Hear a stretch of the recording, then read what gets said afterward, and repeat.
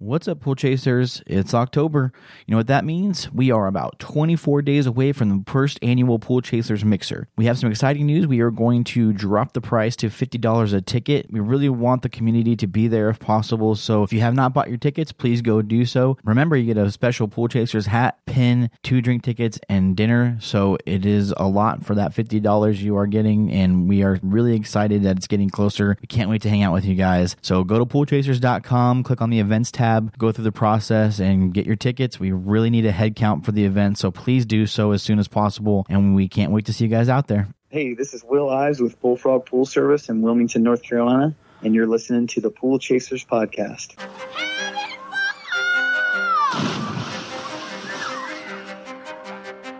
Welcome to your go-to podcast for the pool and spa industry. My name is Tyler Rasmussen. And my name is Greg Villafania. And this is the Pool Chasers Podcast. All right. Well, thank you so much for joining us today, David. It's going to be super cool doing this whole Skype session with you. Yeah, I'm looking forward to it. How you guys doing over there? Doing good. We're hot. Yes, doing good. I see some monsoon clouds on the horizon, so hopefully when we get out of here, it won't be too crazy. Huh. No monsoons in California? We just get a little bit of the after effect from you guys. It's been cloudy here in the mornings, things like that, but no, we don't have that kind of weather. It hasn't rained here in probably, 7 months. Oh, wow. Yeah.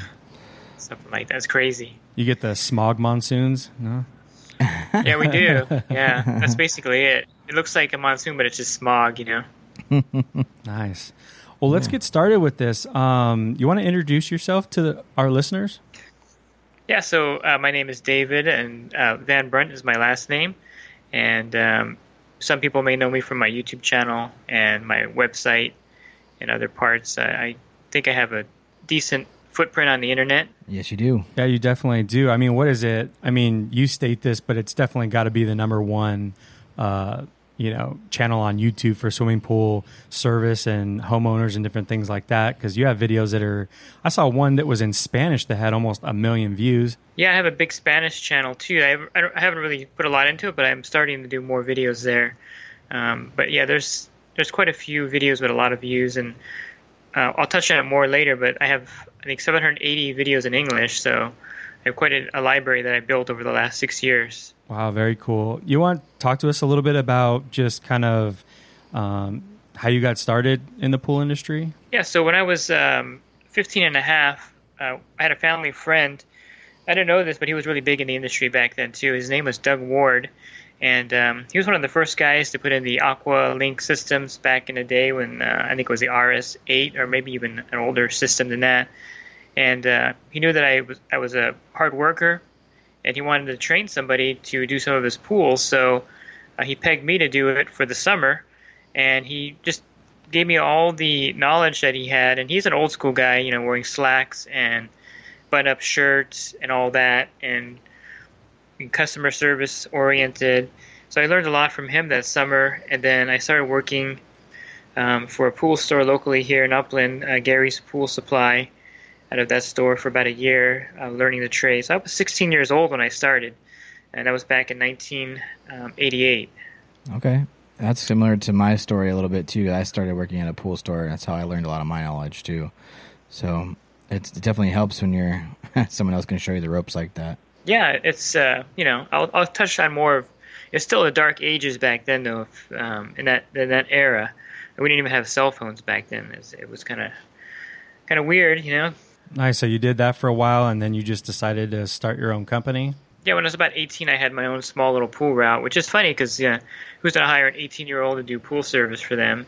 But it worked out pretty well. I was, doing pools, and that's how I started. Basically, I started when I was really young, and I really enjoy the work, and it's just been part of my life. Yeah. So then your company was founded around like 1990 or something? Roughly. I mean, I took a little break to do some real estate also, and then I got back into it in the 2000s. So there was a portion there where I was doing some real estate and buying properties and selling, things like that. But the office wasn't for me, and I can't work in an office. That's just not me. So you'll find a lot of guys that will do that. They'll stop and they'll come back because that's where it's at, Yeah, I definitely have a lot more freedom out there in the field than sitting behind a desk. Yeah, definitely. especially when you own a business, you get a good mix of both, where you can be outside, half the day, and then the other half you can come in and do, billing, marketing. Your case is much different because you do, the YouTube videos and the podcasting and all that. But it's pretty cool that you get the best of both worlds, where if you have just a strict, office job, that's really all you're doing. You're locked up in that cage for 8 hours a day, and that's it. It's just not my personality to be behind a desk, from 9 to 5. I like to have my own hours and do my own thing out there. Nice. So did you grow up in Southern California? Actually, I'm from New Jersey originally, and moved here when I was about 9 years old.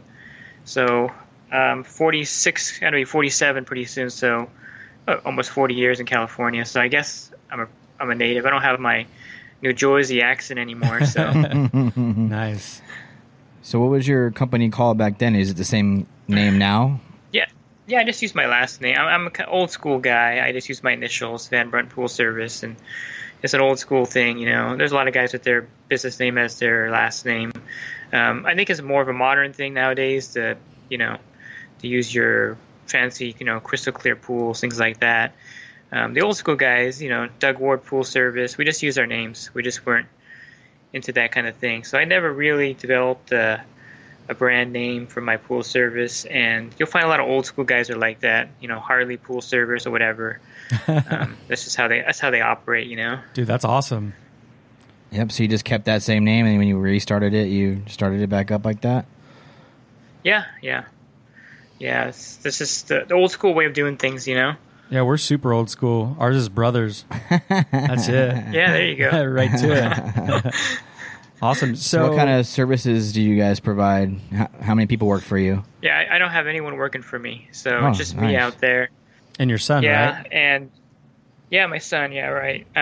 He's actually working for me here. He's actually translating videos and things into Spanish for me. Oh, wow. So, I'm actually paying him. I guess I should mention, I'm paying him $20 per video, and then I added it up, and that's like $14,000.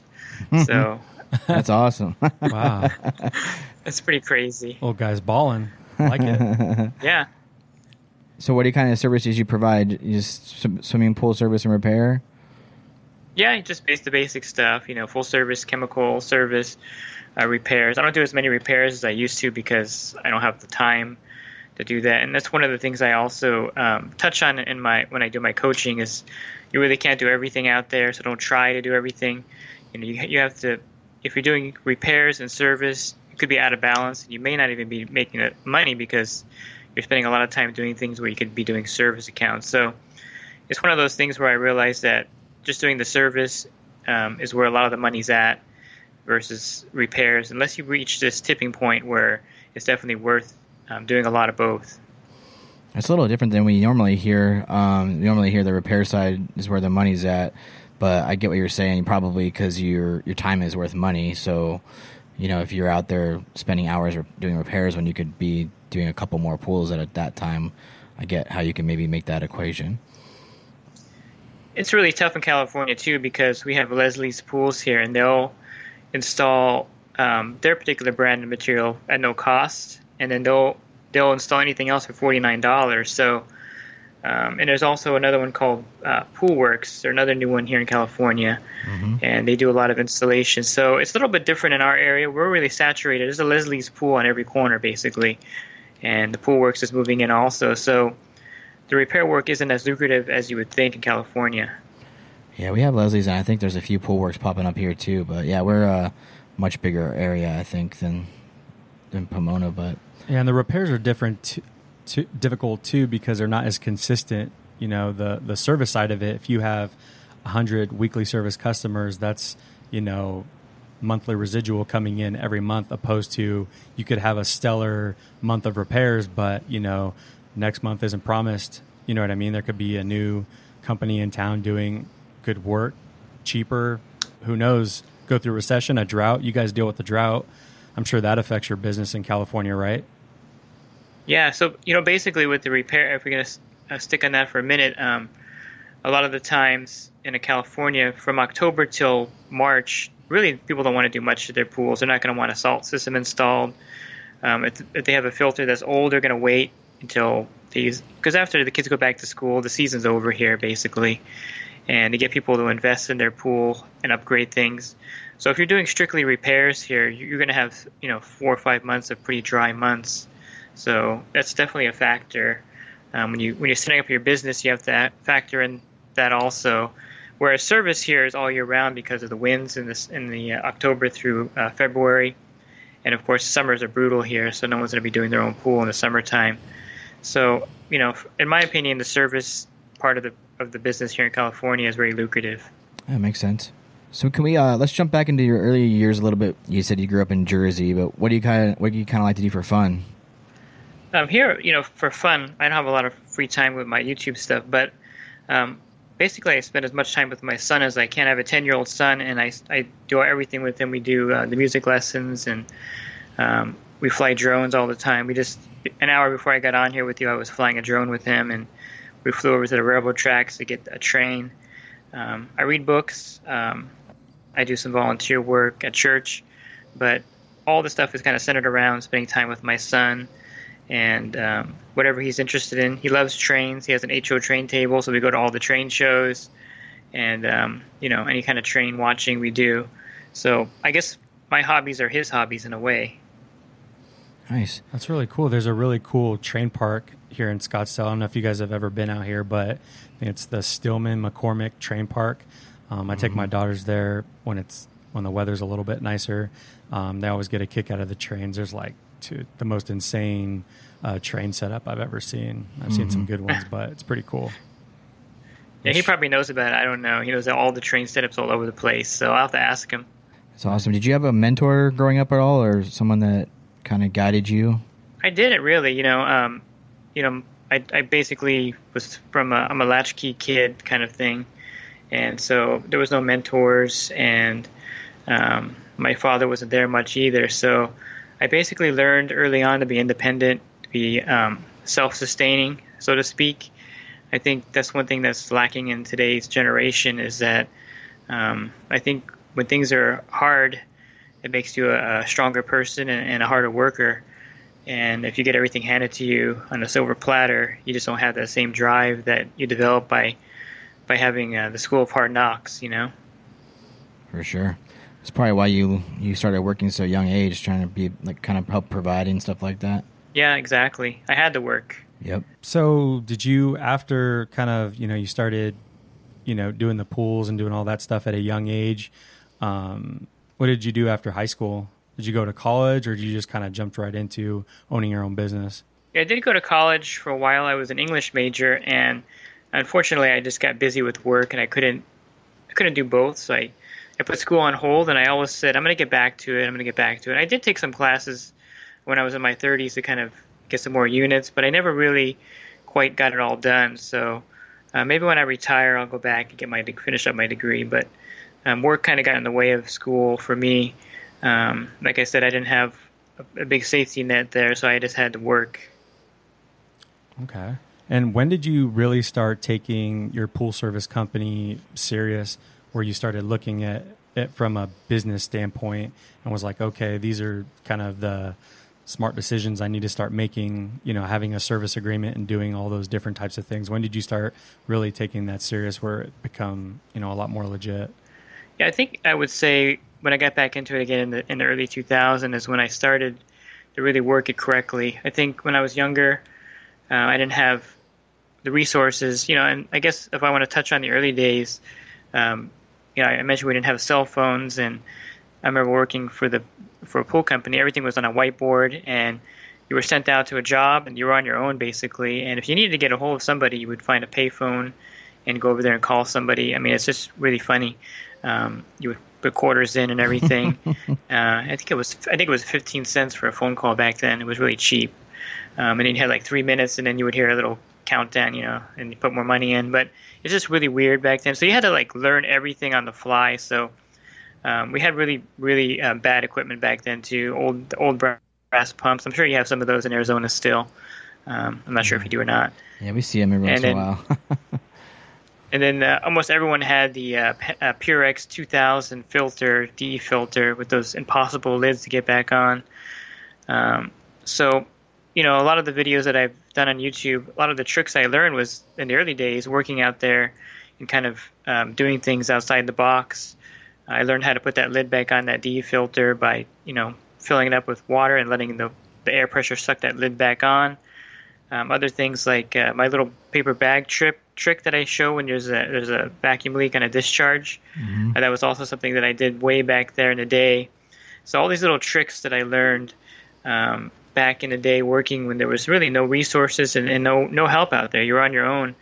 I don't think I ever called tech support. I don't even know how I would have called them back then. I didn't even have no phone numbers, and it was just so weird back then. You would go get your supplies and ask the guys behind the counter sometimes how to do this and that, but it was just you were just like the Lone Ranger basically back then.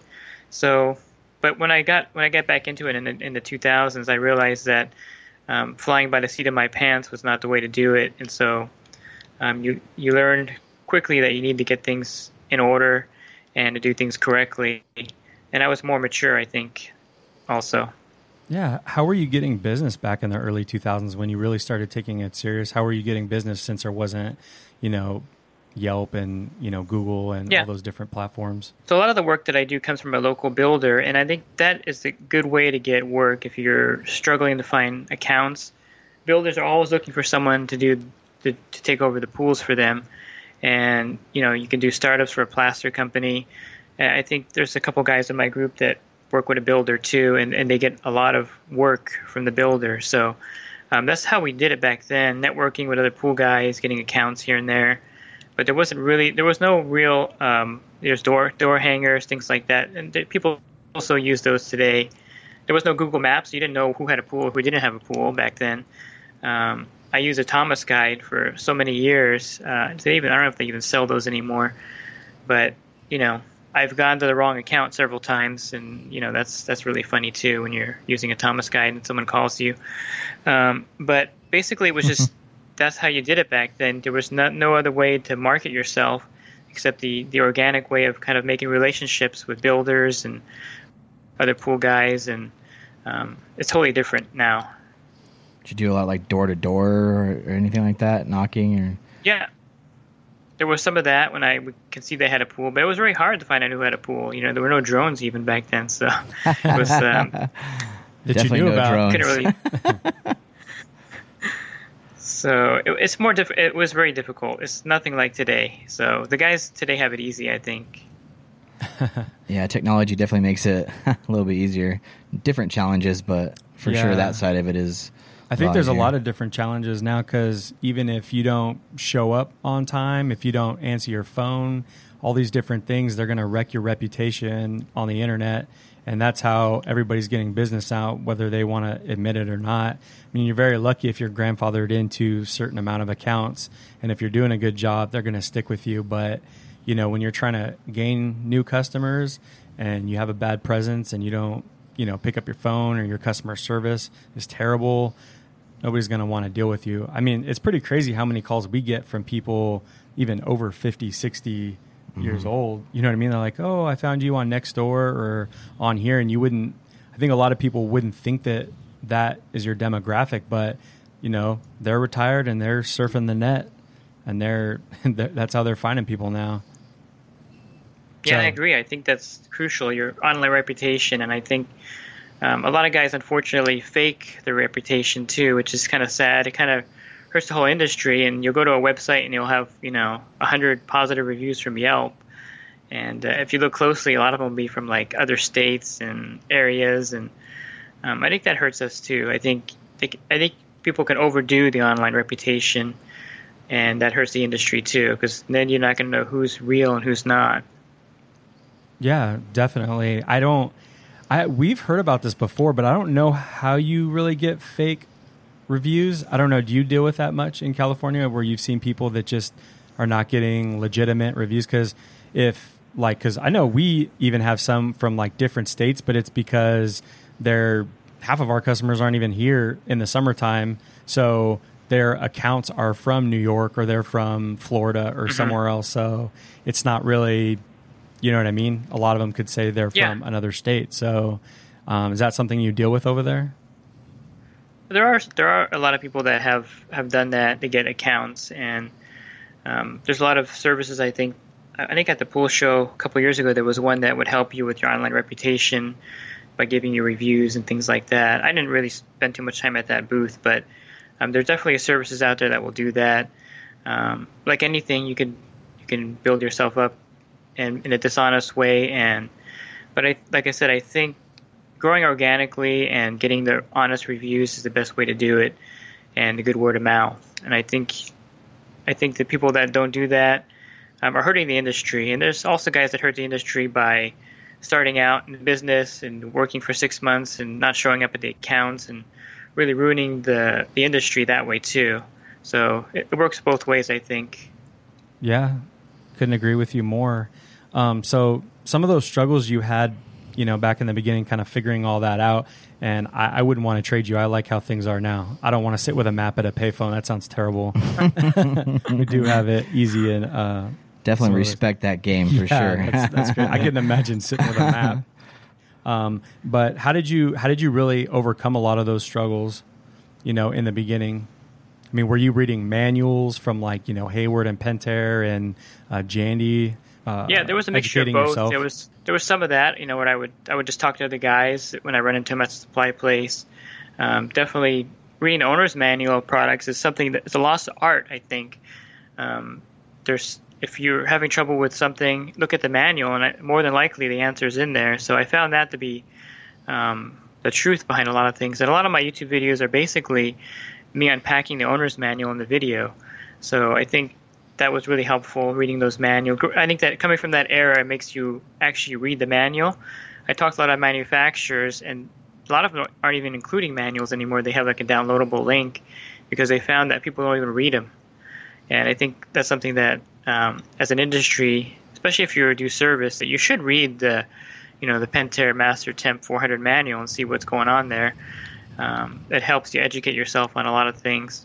But a lot of it was just basically trial and error. You learn things by making mistakes. Like one of the tricks that I show in my video is when you can't get the pool primed and you have above grounds, you have an attached spa, how you can kind of turn the valve partially to get the air, get the suction from the spa to go, and then turn it slowly until you get a little bit of pool suction and the air comes out of the line. All that comes from just being out there with no one over your shoulder, and you kind of try to figure things out. A lot of the old pools that I did had 2 skimmers, but they weren't built correctly, so there was no separate skimmer line. And if you want to connect a cleaner to it, how do you regulate the suction from one skimmer to another? So I just came up with this little, they have a tool now, but back then I took a 1.5-inch drain plug and I drilled holes in it. Then I would screw in one skimmer to regulate the suction on one skimmer and give the other skimmer more suction. Things like that, where you're just kind of thinking how to do something. Nowadays, you would just, of course, go on YouTube and you would find the solution right away. Or they have more products, of course, now than we had back then. And so, I found that silicone sealant is a great way to plug up a DE grid when you don't have the grid and there's a small hole in it. And then come back, of course, the next day or the next week with the grid to replace it with.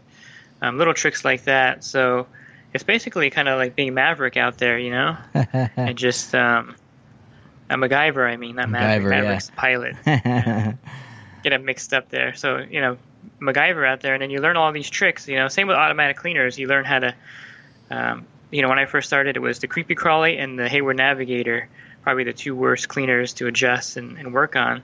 And so you learn how to do everything with the worst tech, Automated systems were not out there. So one of the tricks I show in one of my videos is that when you add chemicals to the pool, a good way to run the intermatic timer is to put another off tripper on there. So you turn it on at 10 in the morning, it'll turn off at 1, and it'll come back on its regular cycle. And little things like that. So a lot of the videos that I do, all those tricks are just from all the old stuff that I used to do out in the route.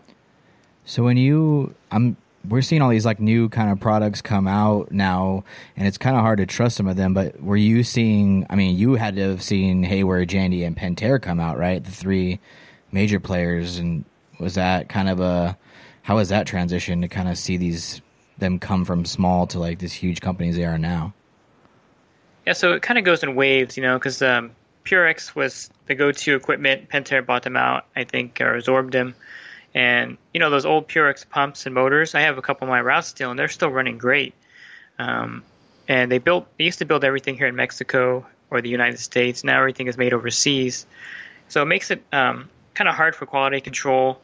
So it kind of goes in waves. Pentair, I think, as far as quality control, they've always had the edge on everyone else. But Jandy, of course, now they're really, really closing the gap with their quality of their product. And then Hayward, I think, right now is struggling because they just got bought out and they're having a lot of issues. So their quality control is probably down at this point compared to the other two. So, it comes in waves. Hayward was really big also when I was doing pools. And I think Jandy was non-existent basically back in the 90s, 80s and 90s. So I think the waves, it comes and goes. And you're going to see Jandy be a big competitor to Pentair right now. And Hayward, I don't know. I mean, they really got to make some changes to get their quality back up to that level. So, yes, I mean, you saw basically Jandy come up and just kind of appear, right? I mean, kind of become a player in the industry then. Yeah, it's an amazing company because I actually took the tour of the factory a year ago, and they have the mindset. You call Jandy or Zodiac, it's confusing. There's so many companies combined into one. But that's the problem they're having too. Yeah. They're actually being bought out. You know that, right? Yeah, by Fluidia. That's right. Fluidia. Yeah. So the Jandy name's gonna disappear, I think. So keep an eye out for that. But basically, they're focused on quality control. When you call their tech support, they'll answer in a minute. Now, you call Pentair tech support, you better have an hour to kill and something to do in between that and getting someone on the line. So their focus is definitely customer service. They're real big fans of In-N-Out Burger, the way they do things. And so they're modeling themselves after these companies that focus on customer service over everything else, And I think that's something that the industry really needs to work on too, the manufacturers, as far as their customer service. It's been lacking, for the pool guys out here too. And they're really coming to the plate now. I think the last couple of years, all of them are really helping with these trade programs and all the things they're offering pool guys and companies to use their products. So there's definitely a change in the way they do things nowadays. And but Jandy, I'm really impressed with the way they've taken over the market. Yeah, we agree. They're definitely focusing on customer service, and they're also focusing on, I think, the pool industry as a big push compared to the others too. So it's pretty cool to see. Yeah. So David, where would you say your company is at today for the pool service? Yes. Yeah, so right now I think I would say that my focus is more on the online stuff today than it has ever been. The YouTube, the coaching site that I started, and just everything that I'm doing is more online focused versus being out there in the field. So my eventual goal is to have a really small route, in the next couple of years, and be more online with all the stuff I'm doing, the podcasts and everything else, because that's taken up a huge chunk of my free time, and it really is a drain on my on everything that I'm doing, because I have a foot in both worlds right now, so it's really difficult. Yeah, so do we. We feel your pain a little bit. It's tough balancing both for sure. Yeah. Yeah. So, back to your pool service company. Are you acquiring a lot of new customers, or were you from the YouTube channel? And if they found out that you lived in Southern California, were there a lot trying to find your website and have you take care of their pool just because of your presence on YouTube? Yeah, just about every day. Like I have one, I forgot the email. You reminded me, but he wants service in. Yeah, thank you. He wants service in Azusa, which is not too far from here, but I'm not taking any accounts on. So I give them to the guys in my group. There's quite a few local guys, and I pass them on. I had one in Arcadia. I passed on to a guy a couple days ago. So I could probably have 500 pools if I wanted to and have people working. But I feel at my age, I'm not that old. I'm going to be 47, but I feel old because I've been doing this so long out there. If you guys know, your body wears out. I wear knee pads because my knees are shot. I wear arthritis gloves to go to bed because my hands are shot. And that's one reason why I don't do a lot of repairs either, because my fine motion skills of my hands are pretty much worn out. So I don't do a lot of that either. So my body's worn out from doing it. I mean, athletes retire by 41, 42, Brett Favre, 43 maybe. Right. So you figure when you get older, this physical work takes a toll on you. So I think a lot of guys, what they should be thinking of is starting a company and hiring young people to do the work while they do all the management. And when I see guys out there in their 60s doing pool service, I think you need a better plan because you can't sustain that. You know, you should be the brains behind the operation and have people working for you and helping the next generation get out there. You shouldn't be out there doing that. So my transition when I get into my early 50s is not to be out there doing this, but doing other things to help people. Definitely. When did you realize that you didn't want to hire other people to be doing that stuff for you? Because I'm sure you could have done that a long time ago, hired technicians and trained people and things like that. Yeah, so I have a good friend that I trained back in 1990, and he's got a pretty huge pool route. I think he has 23 trucks. And from him, he's always telling me, I wish I was just me back in the old days doing it by myself, because there's a lot. California is really tough. They recently just revamped the 1099 independent contractor law. So, you know, if you have a barber, not just for pools, but if you have a barber shop, you can't rent your chairs out anymore to people to do hair cutting as a 1099 independent contractor because you're doing a like business. Oh, wow. So, yeah, it's really ruined the industry out here, I think. And then the workers' comp is so debilitating for a business owner out here, and the payroll taxes and all this. So it makes it really difficult to take on an employee. And to be honest with you, this is my pet peeve with this generation too. And people don't want to work. They don't want to work out there doing this kind of work. So I think to find someone to actually do the work is difficult. Yeah, so that kind of leads us to our next question. So why do you believe in helping people out so much, and just kind of, because you can tell you're really trying to help out as many people as possible, whether it be the homeowner or somebody that wants to start a pool company. Yeah, because I think the industry has a bad rap. The industry think it deserves needs to get. In a way, it does, because no one's been out there kind of guiding it and leading it, and I think the manufacturers have a lot to blame for that. They're focused on making money and getting their product out there, but they're not focused on building up an army, basically, behind them. You know that 85% of the pools are done by homeowners out there across the country. So the pool industry is not a huge part of that, and I think it's the fault of the fact that the reputation that we get, because a lot of it is a lack of training and knowledge and information. They have trade shows, things like that. And I think now Pentair is doing a lot of training outside of trade shows, and so is Zodiac. But for a long time, they weren't. And so how can you have an industry sustain itself without training, without knowledge, without mentors, without any kind of associations that are going to keep everyone on a level playing field? Because anyone can get a truck and a pole and get out there and get accounts, but it doesn't mean they know what they're doing. So I think it's an industry-wide problem that we perpetuated by not focusing on the fact that we are a trade industry. And now I think it's different. I think the last 3 or 4 years, there's been a real push to make this a trade industry and make pool service on a level with the plumbing industry type of thing, because we probably know more than a plumber knows. I mean, or we're up there with the plumber, but people don't respect us in that regard. We're taking care of a 20,000 gallon body of water that could potentially make you sick if it's not cared for properly.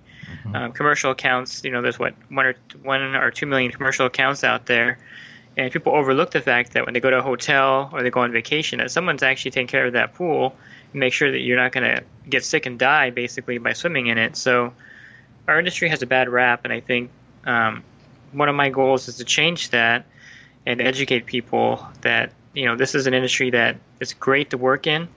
And we need a lot of young people to get out there and do this right. Yeah, we couldn't agree more. And we have to kind of uplift this all as a community, because in order to get that generation to take this serious and learn everything, we're going to have to start paying them more money.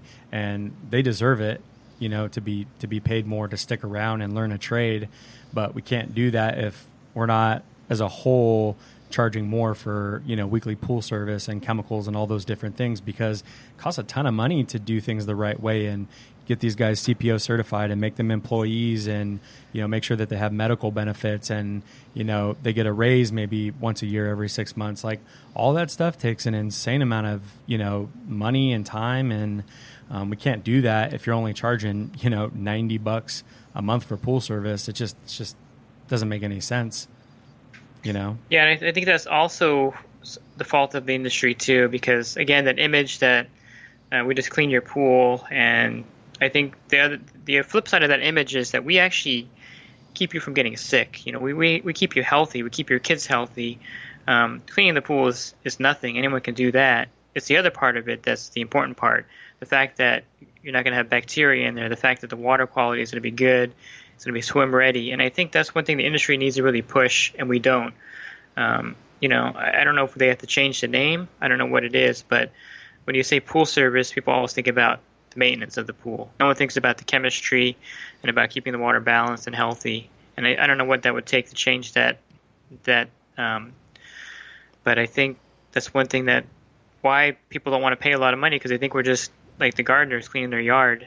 You can't die from walking on your grass, We could definitely die if the pool's not healthy. Yeah, we definitely try to educate our customers when we do bids on what we actually do, because, and it's kind of silly to us sometimes when they complain about like one leaf here or there sitting on top of the pool, because, yes, it is our job to skim the pool, but I mean, if the wind blows and a leaf falls in it, that's not the majority of our job. The majority of the job is the water chemistry, figuring out how to balance that correctly, like you said, to keep people safe.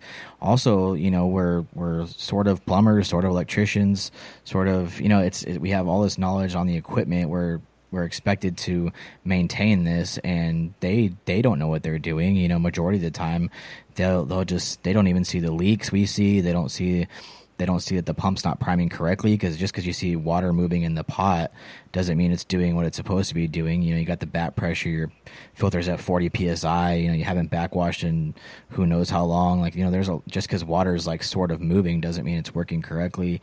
We try to definitely go through the quality of service they're receiving and what they're actually receiving to educate them and show them, like, we're not just here to push a pole. That's, like you said, anybody can do that. It's the education part, the knowledge that they're paying for, and you need to show them that they're paying for that knowledge and not just you cleaning the pool. But we get complimented all the time by the transparency and just being proactive, because even doing an initial pool service bid, it's everything. Is this gate going to be locked? Do we get a key? Can we make sure that there's a hide key? Can we put a combination lock on there? Put that in the notes. We clean the filter every 6 months, and if it needs to be done sooner, we're going to let you know, but there will be a card on file. We will let you know, where would you like your grids cleaned at? Where would you like your cartridges cleaned at? You know what I mean? After we get done, we're going to take a picture of the wall that we're doing it next to make sure that, because we get complaints that you sprayed off cartridges and all the crap went all over the wall, or, you made a big mess with the diatomaceous earth all over the grass. So I think it's that level of transparency and getting it all out there in the front and looking at, what am I trying to do with my business? Okay, let's put it in a service agreement and talk about it, not just, putting together a 5-page service agreement and like, yeah, just sign it, and they don't look at it. It's like really going through it with them, because that's going to gain a good customer, because they might say, that's way too much. I didn't think it was that serious. Well, you know what? You're not the customer for us, because we take this serious, and our customers need to take this serious too, because it's not serious until it becomes a problem.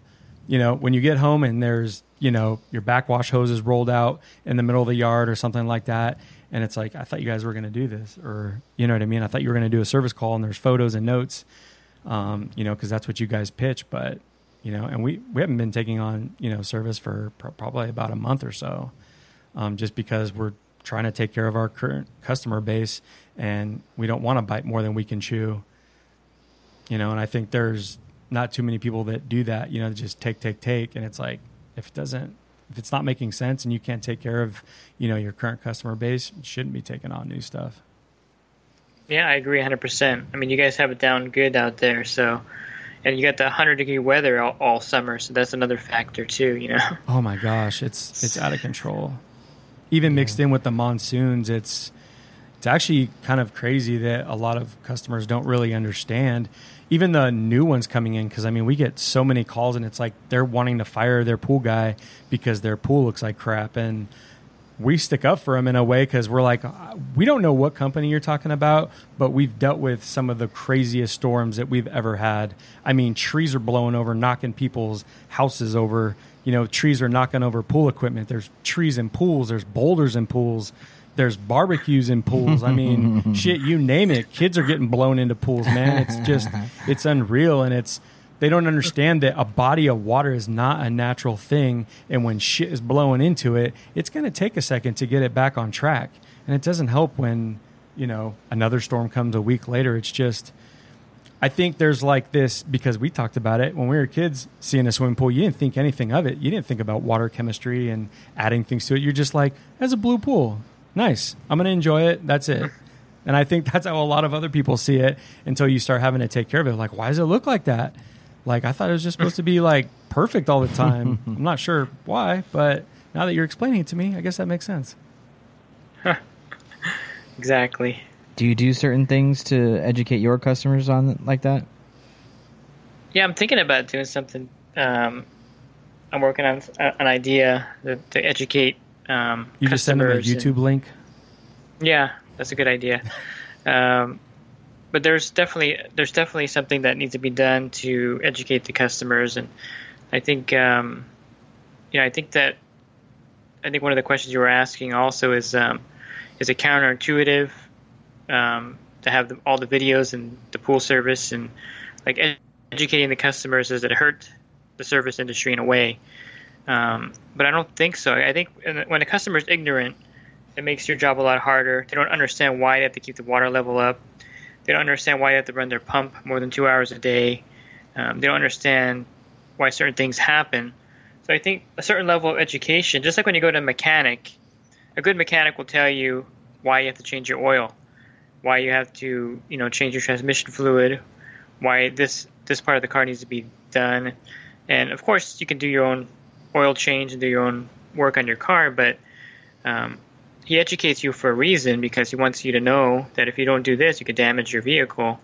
And I think it's the same with pools. I think what I put out there is to educate people that this is what you have to do to keep the pool running, and if you have a pool service, this is going to help them a lot. And not adding water to the pool and letting it get below the skimmer doesn't help anybody. You get to a pool like that, it's very frustrating, and nothing is running, and everything is the pool could be even turning green at that point. So I think it really helps to have the customers kind of know. One of the big things that I tell, I said this on a few of my podcasts, kind of jokingly, is customers should not touch anything, And I've had many customers say, I emptied the pump basket out for you because I saw some leaves in there. And you get back there and like the O-ring's not in there; it's on the ground. The pool's not running for the whole week. So baskets in backwards. Oh yeah, I see a lot of that. That's the funny one: basket in backwards. Hard to even tell until you take it out sometimes, especially one of those gigantic, North Star pumps.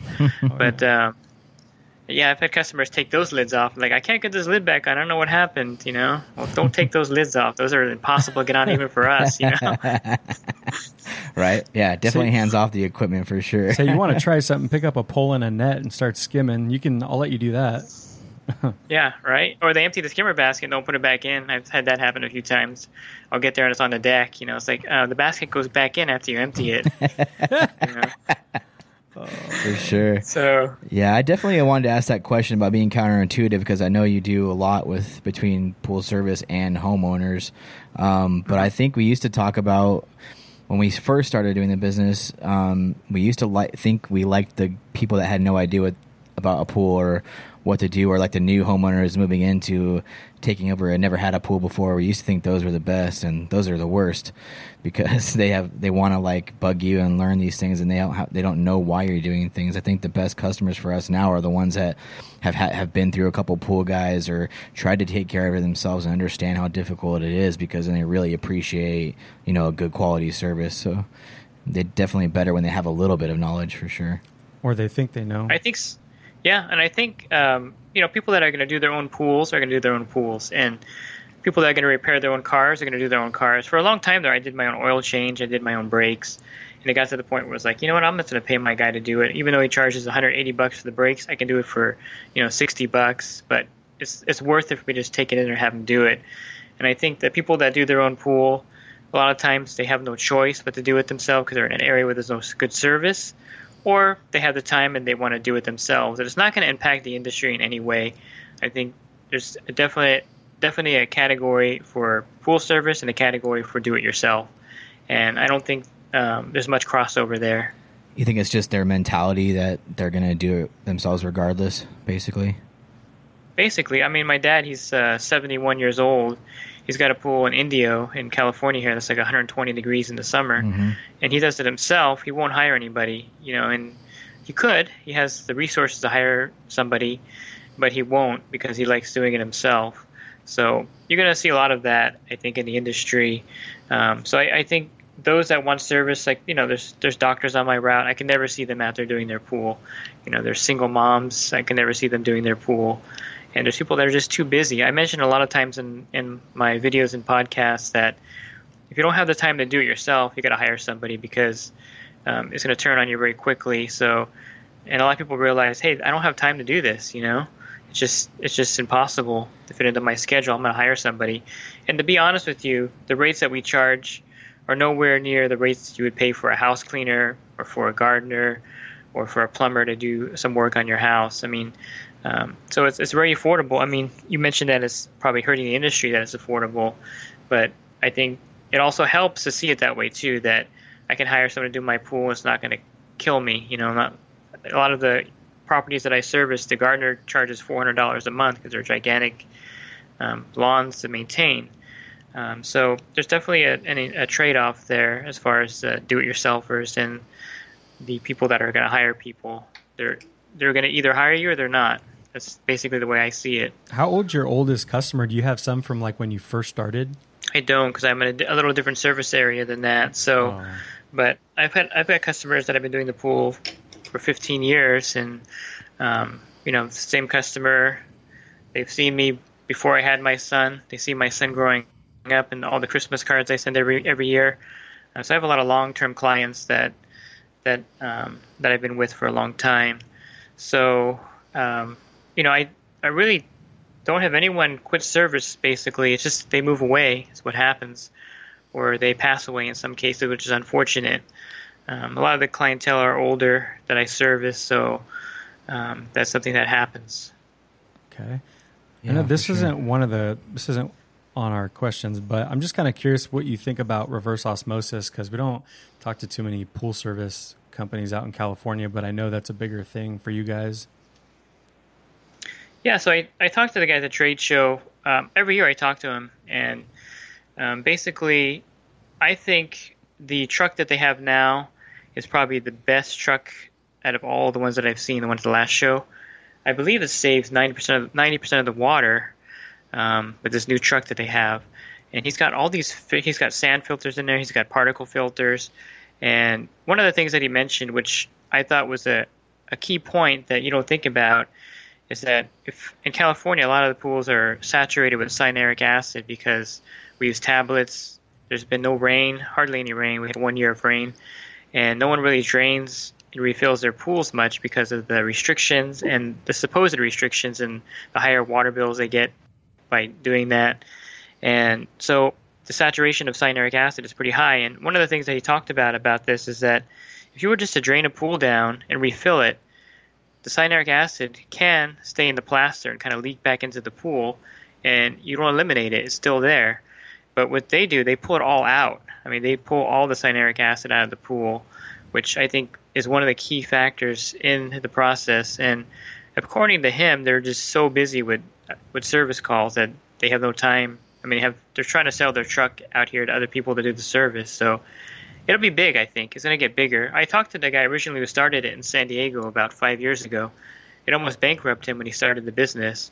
But this is one truck. It cost $150,000 to build his truck, and he had no business. No one even knew what it was, so he was just trying to get work. But now he's so busy he doesn't even leave his little area in San Diego. So definitely going to be big, I think, in the future.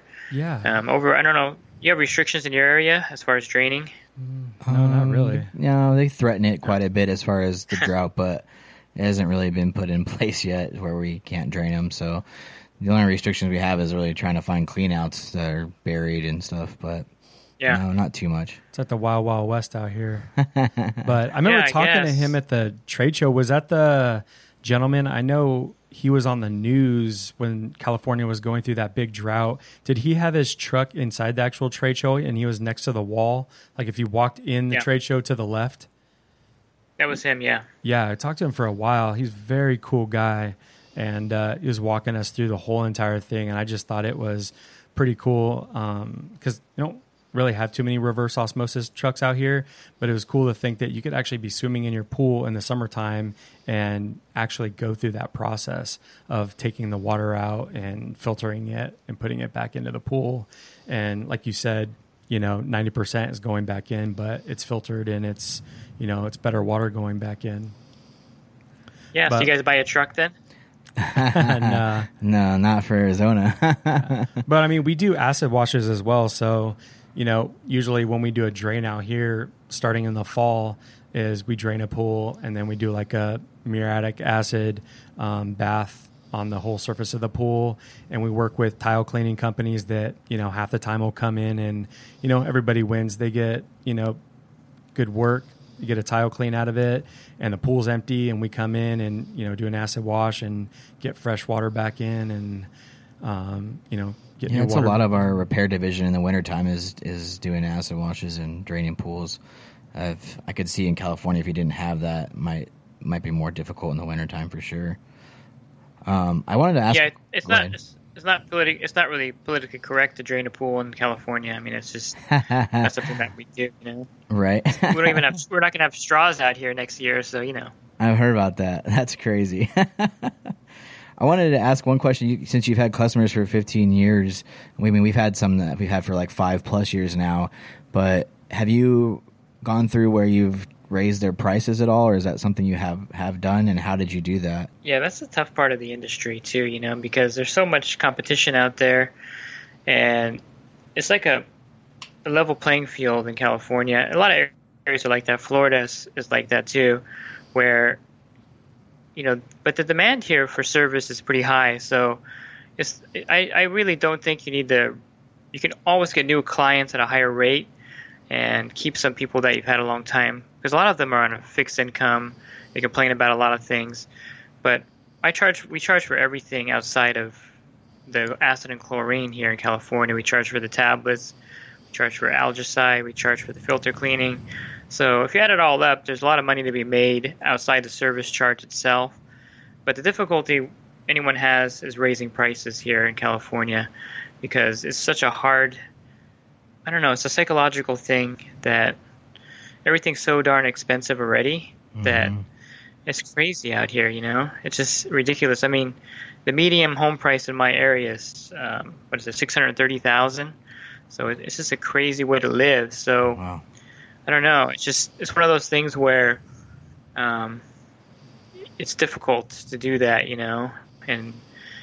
but you have to do it to keep up with inflation, of course. But it's not something that you want to do where you raise it more than $10 a month on a customer, because it gets kind of scary at that point for them.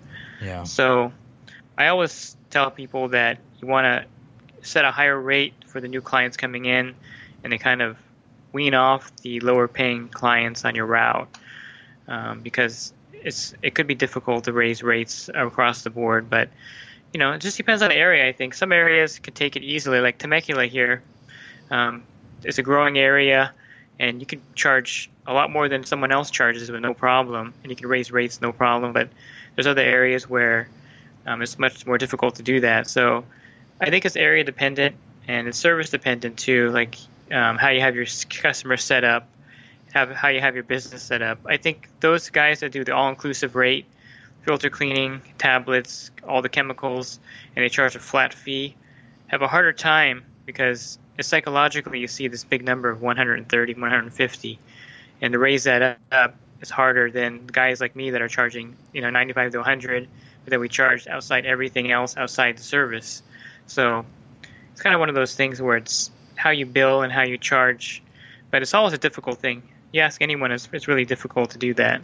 Do customers feel like you nickel and dime them then if you're charging for every chemical? Or because I feel like that, I guess a concern of ours when we first started doing it was we felt like customers don't like the bill fluctuating so much a month. Is that anything you deal with? No, I mean, I like using an analogy of the mechanic. You go get the oil change, and the guy says, well, you also need a fuel filter, and you're going to need a belt. One of your belts is worn out, so I'm going to charge you for the parts and labor. I mean, he's not nickel and diming you. He's selling you something that you need. And I think customers will have to start looking at it that way, is that, we have a monthly service rate, and then I put a PoolRx in your pool, and then your cleaner needs new tracks on it. Those are all going to be parts that I charge you. If you need conditioner, I'm going to charge you for a bottle of liquid conditioner. I like the liquid stuff. It's really cool. It's very easy to use. I'm going to charge you, $34 for that gallon of liquid conditioner. And so they get kind of used to that. And you don't charge them that all the time. So they have that monthly rate. And then every 6 months you hit them with a filter charge. You hit them with a tablet charge at the beginning of the season. So they kind of know when the charges are coming. So they're set up for it. But I think that's the best way to do it, because then your profit is such a hard thing to do. And if you're including all the chemicals in it, your profit can go down. If they raise the tabs from, $85 a bucket to $95 a bucket, that $10, you absorb it versus the customer absorbing it. So I think that's one thing that I think for business setup, the guy that trained me, Doug Ward, back in the day, he did that too. Everything was itemized for him. That's how he set up his route. He was kind of out of the box too, because back then no one did that. He was doing it that way too. He would itemize them for all the chemicals. He would even charge them for acid and chlorine. Wow. Outside of the service charge. Yeah, he would charge them if he would write down 1/4 gallon of acid and charge 80 cents. 1 gallon of chlorine, charge like $1.80. So he was even itemizing stuff that I include, the acid and chlorine, which is really out of the box, but I think that's the way to do it to make money. Because your mechanic does the same thing. He doesn't tell you, it's going to be $300 and he includes all the parts. You go pick up your car, all the parts are itemized, what he pays for them and what you pay for them. I mean, he doesn't tell you what he pays for them, but what you pay for them and the labor. So I think that's the best way to do the business setup, and that way you can charge for everything. And so you are nickel and diming the customers, and maybe a few will feel that way. I charge even for an O-ring for a whisper flow pump. I'm not going to say the wholesale cost here, but they get a charge for, $7 for an O-ring, and they're like, well, what is this, Well, I'm nickel and diming you, basically. Yeah. So you said you do it's just the way, a tab charge in the beginning of the season? What is that? Yeah, tablets. The customer pays for a 50-pound bucket of tablets at the beginning of the season, and we leave it at their house, so that it's there, yeah. Gotcha. It's pretty standard in California to do that, because the tablets are part of the maintenance of some of the pools here. Yeah, we use a lot of tablets too. Yeah. They just don't mind. You just put it by the equipment or something? They don't mind it sitting there? Yeah, just buy their equipment, and then we just, it stays there the whole time. And they last about a season and a half here in California, depending if you use a PoolRx in the pool or not. Right.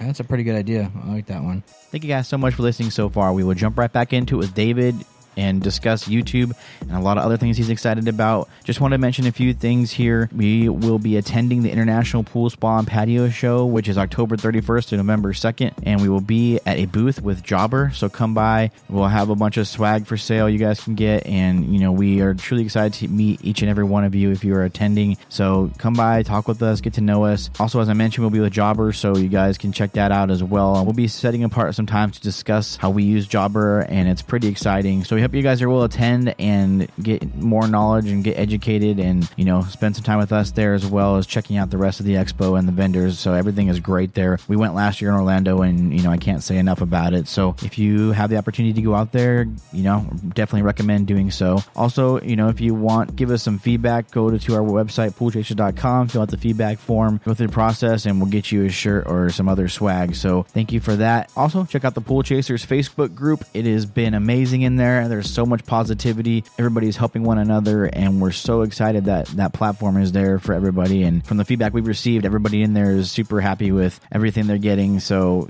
thank you guys who have joined so far. It's been an honor being in there with you and watching you guys help each other out. That's the whole purpose of the community, Thank you guys, and we will jump right back into it after word from our sponsor. What's going on, everybody? This episode is brought to you by Jobber.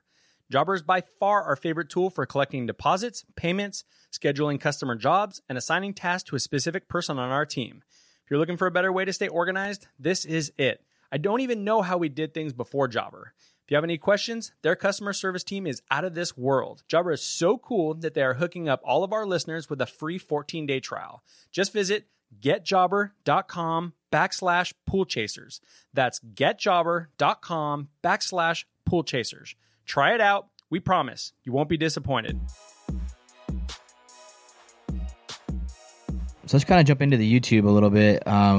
We have so much respect for you for doing what you do for so long, because in the very beginning when I was trying to learn the industry, your videos alone helped me learn so much, especially on the repair side. And it was just kind of, it's a real honor for us to have you on here. And, because I think a lot of the industry definitely learns from you and has learned so much from your YouTube channel and from your ability to share your want to share and grow it. I think, thank you so much for doing that, first of all, because it's definitely how we learned a lot of things. So, what made you want to start the YouTube channel? What brought you to do that to help everybody? And, what pushed you in that direction? Yeah, so it was actually on a whim. My brother-in-law was over here one day, and he saw me doing something out in the backyard, and he said, "Hey, why don't you film a video on how to take care of a pool?" And I thought about it for a little bit. I'm like, well, yeah, I could probably do that. So his idea was just for me to film, how-to videos, and so I did. I filmed my first couple videos, put them up there, and they really took off. The growth organically was really quick. People liked the content. They knew that my motivation was to be helpful, and the information I was putting out there was going to help them with their pool care. And so it was actually just something he mentioned, "Hey, why don't you film a video?" And I did, and it took off from that moment. It was in March 2012 when I did my first video. Yeah, that one was on the sinus cure, ice cream and artificial flavor causes. Dude, I got a big kick out of that. That was my test video, actually. I wanted to see, basically, I wanted to do a video that wasn't pool related to see if I can test how to put it up there, how to build it, title it, things like that. So I wanted to do something that was, people always talk about that first video too. I just had a guy mention it last week. It was actually pretty informative. Yeah, and I wanted to see how it worked, and I realized that, I think my first two videos I was in front of the camera, and I realized that, hey, you know what? I don't want to be in front of the camera. It's not my natural way of doing things. I'm not into that. And so I moved behind the camera for the future videos. But yeah, that sinus cure video, it actually works. I don't eat ice cream anymore or cheese, and no sinus problems. There you go. Bang. So what was the actual first video you did on pools? It was just like the how-to video on how to service it? Yeah, that's later on. You're gonna ask me one of my favorite videos, and that was one of them: the clean and clear cartridge filter and getting out of debt. I kind of combined two things that I like in the one video. That was the first thing. That was the first video I filmed way back then. So you were just going out on a normal day to clean your filter, and your brother-in-law was like, "Hey, let's record you doing it." Basically, he said I should do that because I was doing so much stuff. It was at my pool here, and I was just doing a lot of stuff back there one day. And he said that could be really helpful because there's not a lot of people doing that, which there weren't back then. There's still not that many. Yeah, that's pretty impressive to start on YouTube in 2012 because that was still not even very popular at that time. And seems like you were doing the Dave Ramsey kind of program prior to all of that. So when he kind of gave you that idea for YouTube, was some of that an influence as well to kind of get that word out and also, maybe help build another, income resource? I think so. I think, in the back of my head, I didn't know that you could monetize videos when I first started. I had no idea that you could make, money on ads in the video. I was pretty naive with YouTube. I just was making the videos to put them out there and help people at that point.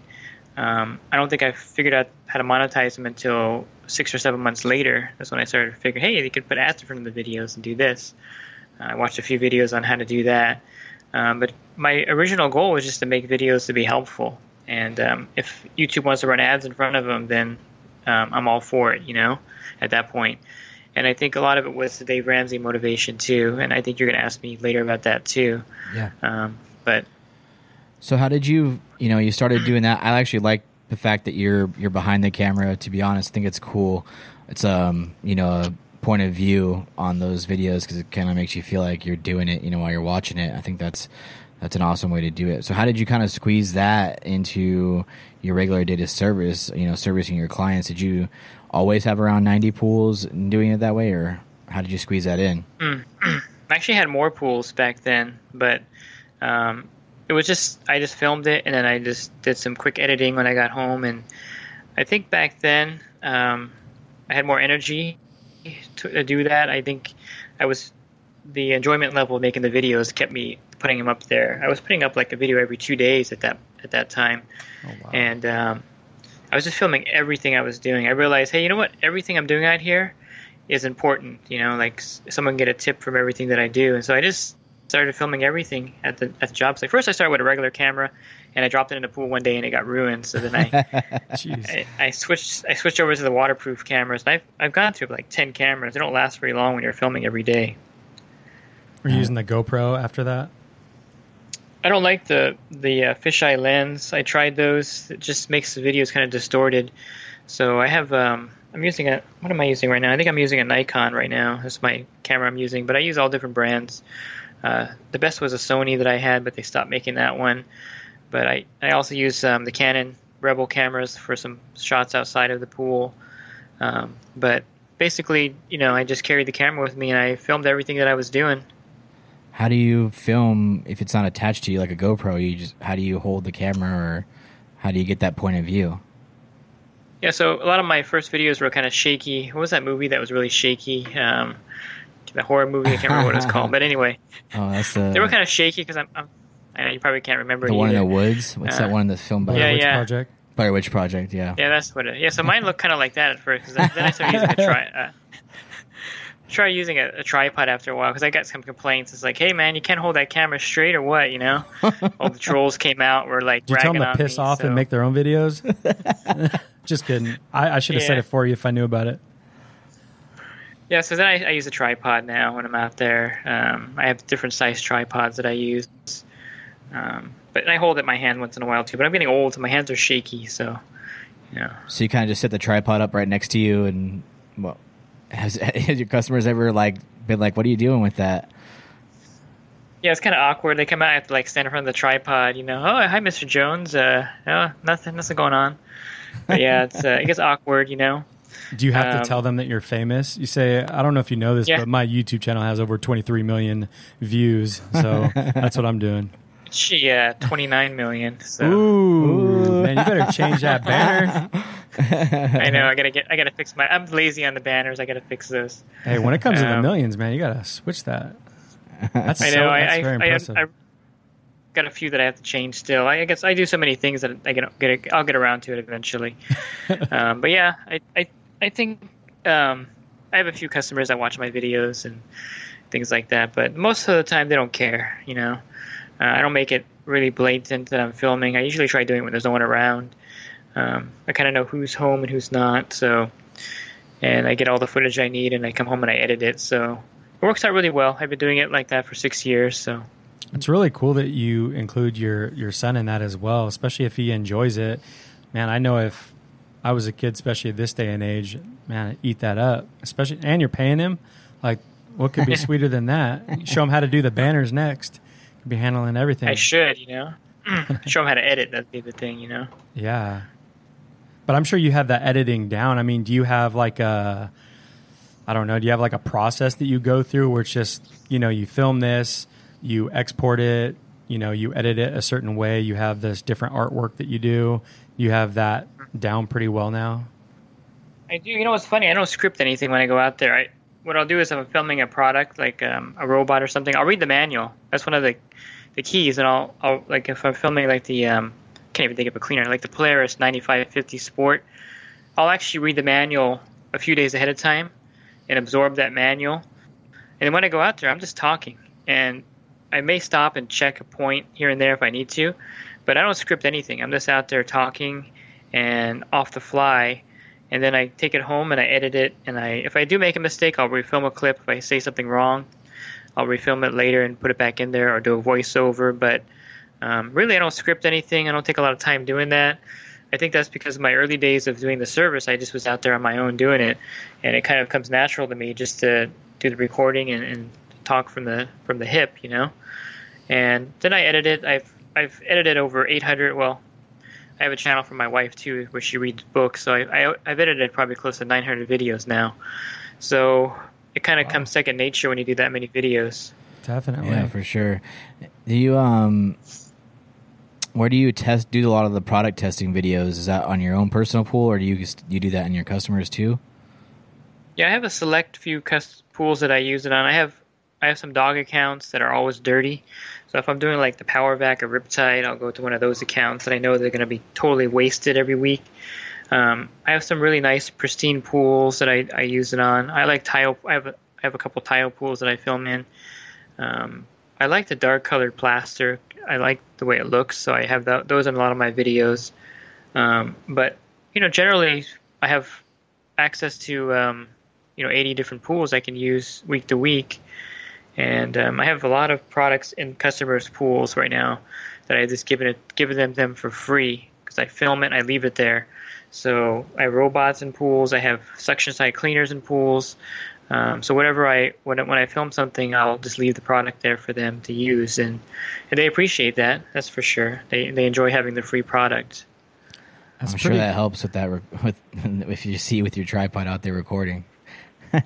Also, thought it was pretty cool. You said in one of your episodes that you don't just put on, you don't just review any product. You actually, to some degree, believe in it and actually use it.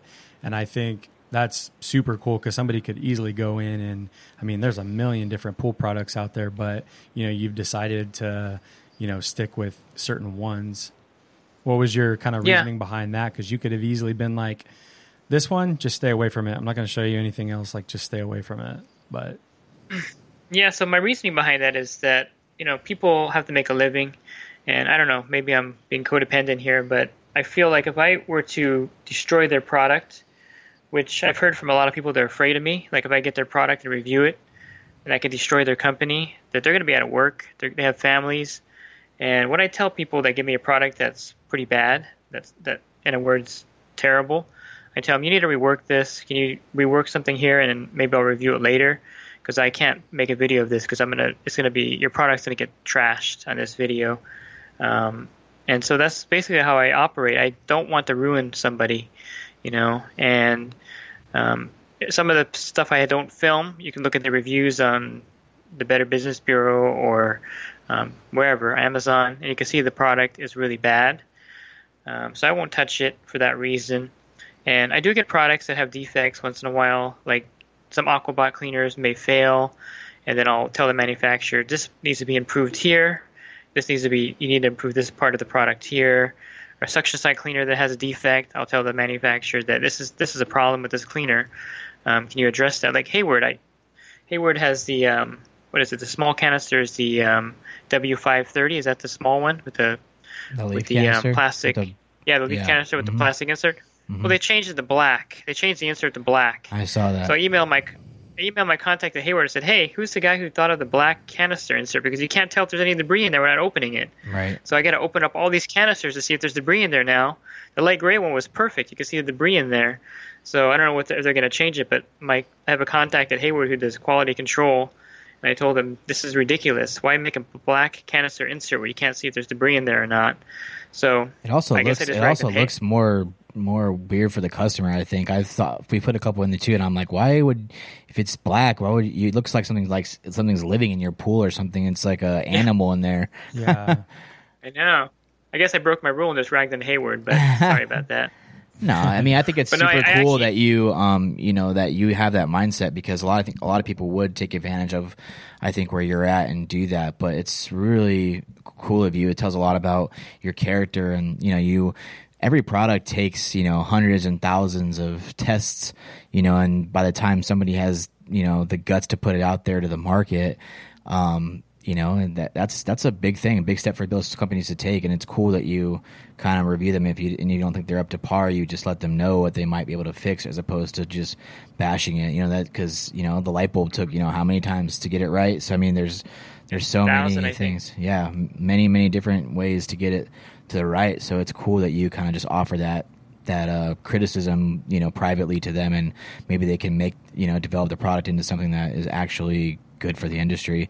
Because if you bashed it, maybe it's actually a good product that would help the industry and make it better, but they stopped working on it because people bashed on it too much, and they didn't take the extra 20 times, testing it to get it right. But I think some Just of like these the- companies are depending on feedback, and it's unfortunate that somebody might develop a product and it gets handed off to 10 other people before it gets, into the field. And maybe the designer's like, I need as much feedback as possible to make this thing better, but somehow it might not ever get back to them. I mean, these are huge companies, so it's kind of, I think that's the right thing to do. And that's what, Megan Kendrick with Pool Pro Magazine, she was talking about, where, hey, I want to hear from you and I want to know what your thoughts are so I can make this the best magazine that it can be. And I think that goes to say for the manufacturers as well, as like, hey, we all need to speak up. It's so much easier to just bitch and complain on social media, YouTube, and all these other things. But, I think it's, a lot better to just speak up and say, hey, I think we need to go back to the old style, or, do it a different way. Exactly. And, I've told Pentair 100 times, don't put the drain plug in the Clean and Clear Plus filters right underneath the intake and outtake. Yes. Why is it there? So difficult. It's a bad spot. They're not listening. They're not listening to me though. They just at They the just trade keep show they putting it shake out their there. heads they shake their heads and go, I know. Well, do something about that drain plug, man. It's crazy. Yeah. So what has been the feedback, from the industry, from, how have you been received, doing the YouTube stuff?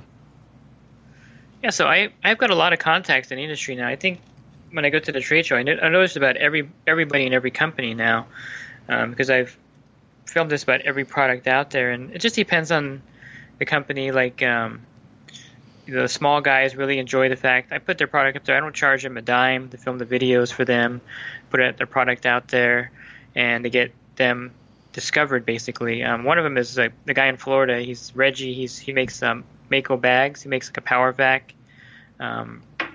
Generic bag, and so he sent me one, and he's like, hey, check this out, what do you think of my product? And I liked it, so I filmed it, and he took off from there. I think he's got some clients now that he's making bags for, and so I like working with the small guys that are just with a product and they have an idea, and I work with big companies too, and I feature their products for them, and I think it works good for them because they get, like you said, they get the feedback from me, and they get their product exposure, And so I think the industry in a whole likes me. There are some that have given me some negative feedback because I'll film Lamotte test kit, then I'll film their Hawk product, and I'll film Taylor, and they feel like I'm being I don't know what the word is. That I shouldn't be filming like products and putting them out there, that I should just do exclusive products should for be them. Devoted to one thing, one product. Yeah, I think that's their point. And so they don't work with me or want me to do any of their products or feature any of their stuff on my channel because they feel like I need to pick somebody and stick with them. Huh.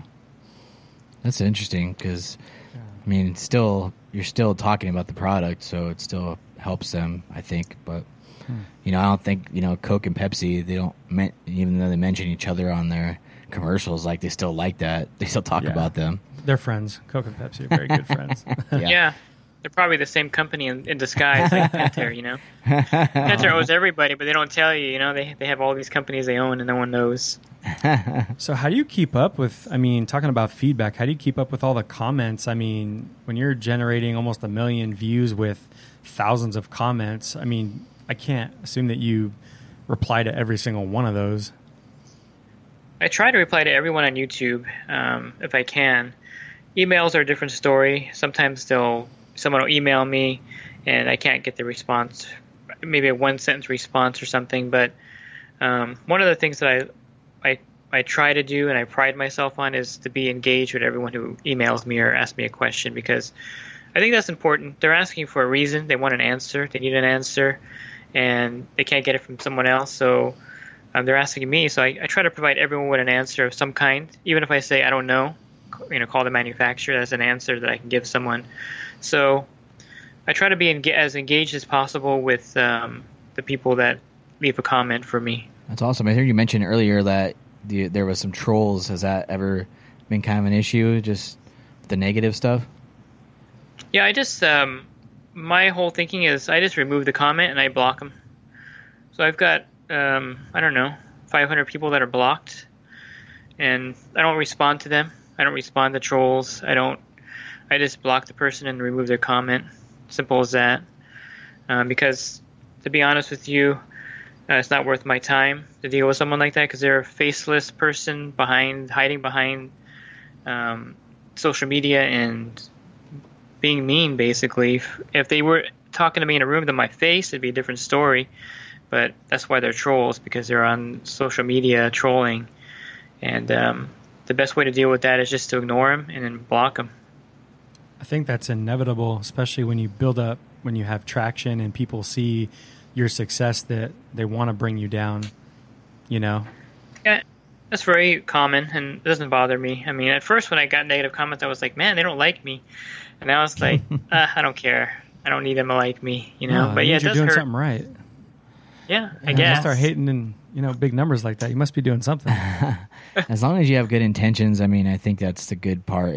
You can tell that your stuff is genuine, and then that's the stuff that people that get big headed and start bragging about themselves and doing all that. That's when the trolls come out quite a bit more. But the ones that come out when your heart's pure and you're trying to help the industry, I think that definitely you can give that peace of mind and just block them, move on. Yeah. Yeah, and I don't want to get the wrong impression, but that's over 6 years on YouTube, so it's not like I get trolled every day. It's like here and there.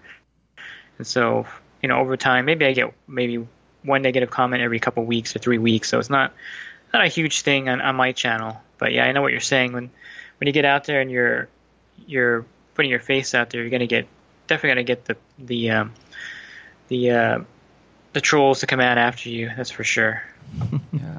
We have a lot of respect for you, because having the courage to talk about products in such a opinionated industry, that takes a lot of courage. And I'm one of them. I don't want to say too much because there's just so many opinions, and I think it takes a lot of courage for someone to just speak up and talk about it. Yeah, I've had companies troll me too, and I don't want to mention any, but when I did a comparison of a product between different companies. You guys probably can track with me here who I'm talking about.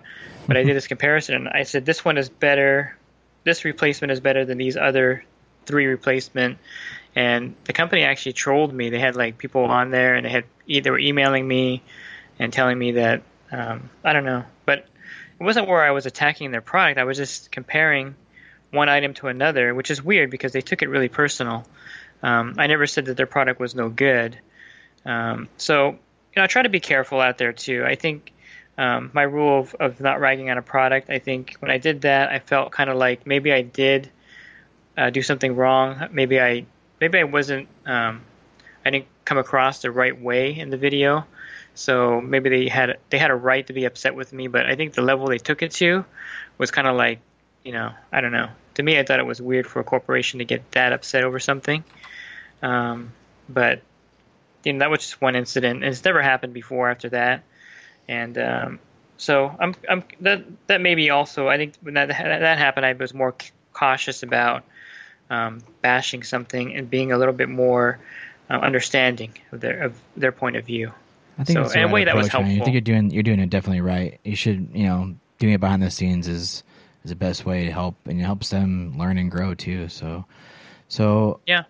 Congratulations on all this success. How many subscribers and views do you have now?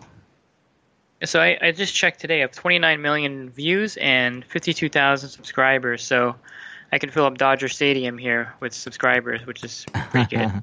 That's pretty awesome. Yeah, I was man. just wearing my Dodgers hat too. That would have been perfect moment. Not that anyone would want to go to a Dodger game right now, but you know. I would. So what's your biggest takeaway from doing all this? Yeah, so I think, you know, one of the things that I think that I've learned is that I help a lot of people without knowing how helpful that I've been. Like a lot of pool guys tell me all the time, I help them get started. They watch my videos. They would have been really in big trouble without my channel and my resources. I got a lot of homeowners that recently widowed, their husband died, and they don't know how to take care of the pool. I got a lot of teenagers where their parents get divorced and they take care of the pool now. So I get a lot of those kind of comments, and it's kind of gratifying that I'm helping people in situations that are really hard and difficult, especially the ones that are a death of a spouse that was taking care of the pool. I find those are really, I go all out for someone like that. I'll email them personally and I'll help them out the best I can to get their pool back in shape. Because so I think stories like that really make what I do worthwhile. And I really enjoy when the pool guys tell me that they got started in the business because of me. They're doing great. You know, a lot of guys email me saying that they're making $80,000 a year, $100,000 a year. They're just doing superb, and it all started by watching my videos. So that's the one thing that I really think is gratifying about doing the YouTube stuff, and that's why I continue to do it, because I know that people are out there and they're being helped by it. You know, and that's what keeps me going, because it's hard to squeeze it in to my time and my day. I'm sure. That's incredible. Great work. What would you say is your favorite video that you've done? Yeah, so I'll go back to the second video. The first one was the sinus. The second one was the clean and clear, getting out of debt, because I thought, hey, I can do two things at once. I could do the pool thing, and I can also teach people about finances and how I got out of debt. And I thought that was cool. I did it for that video. Then I realized, you know what? I don't think I want to be crossing over two things like that, because I just want to focus on one thing.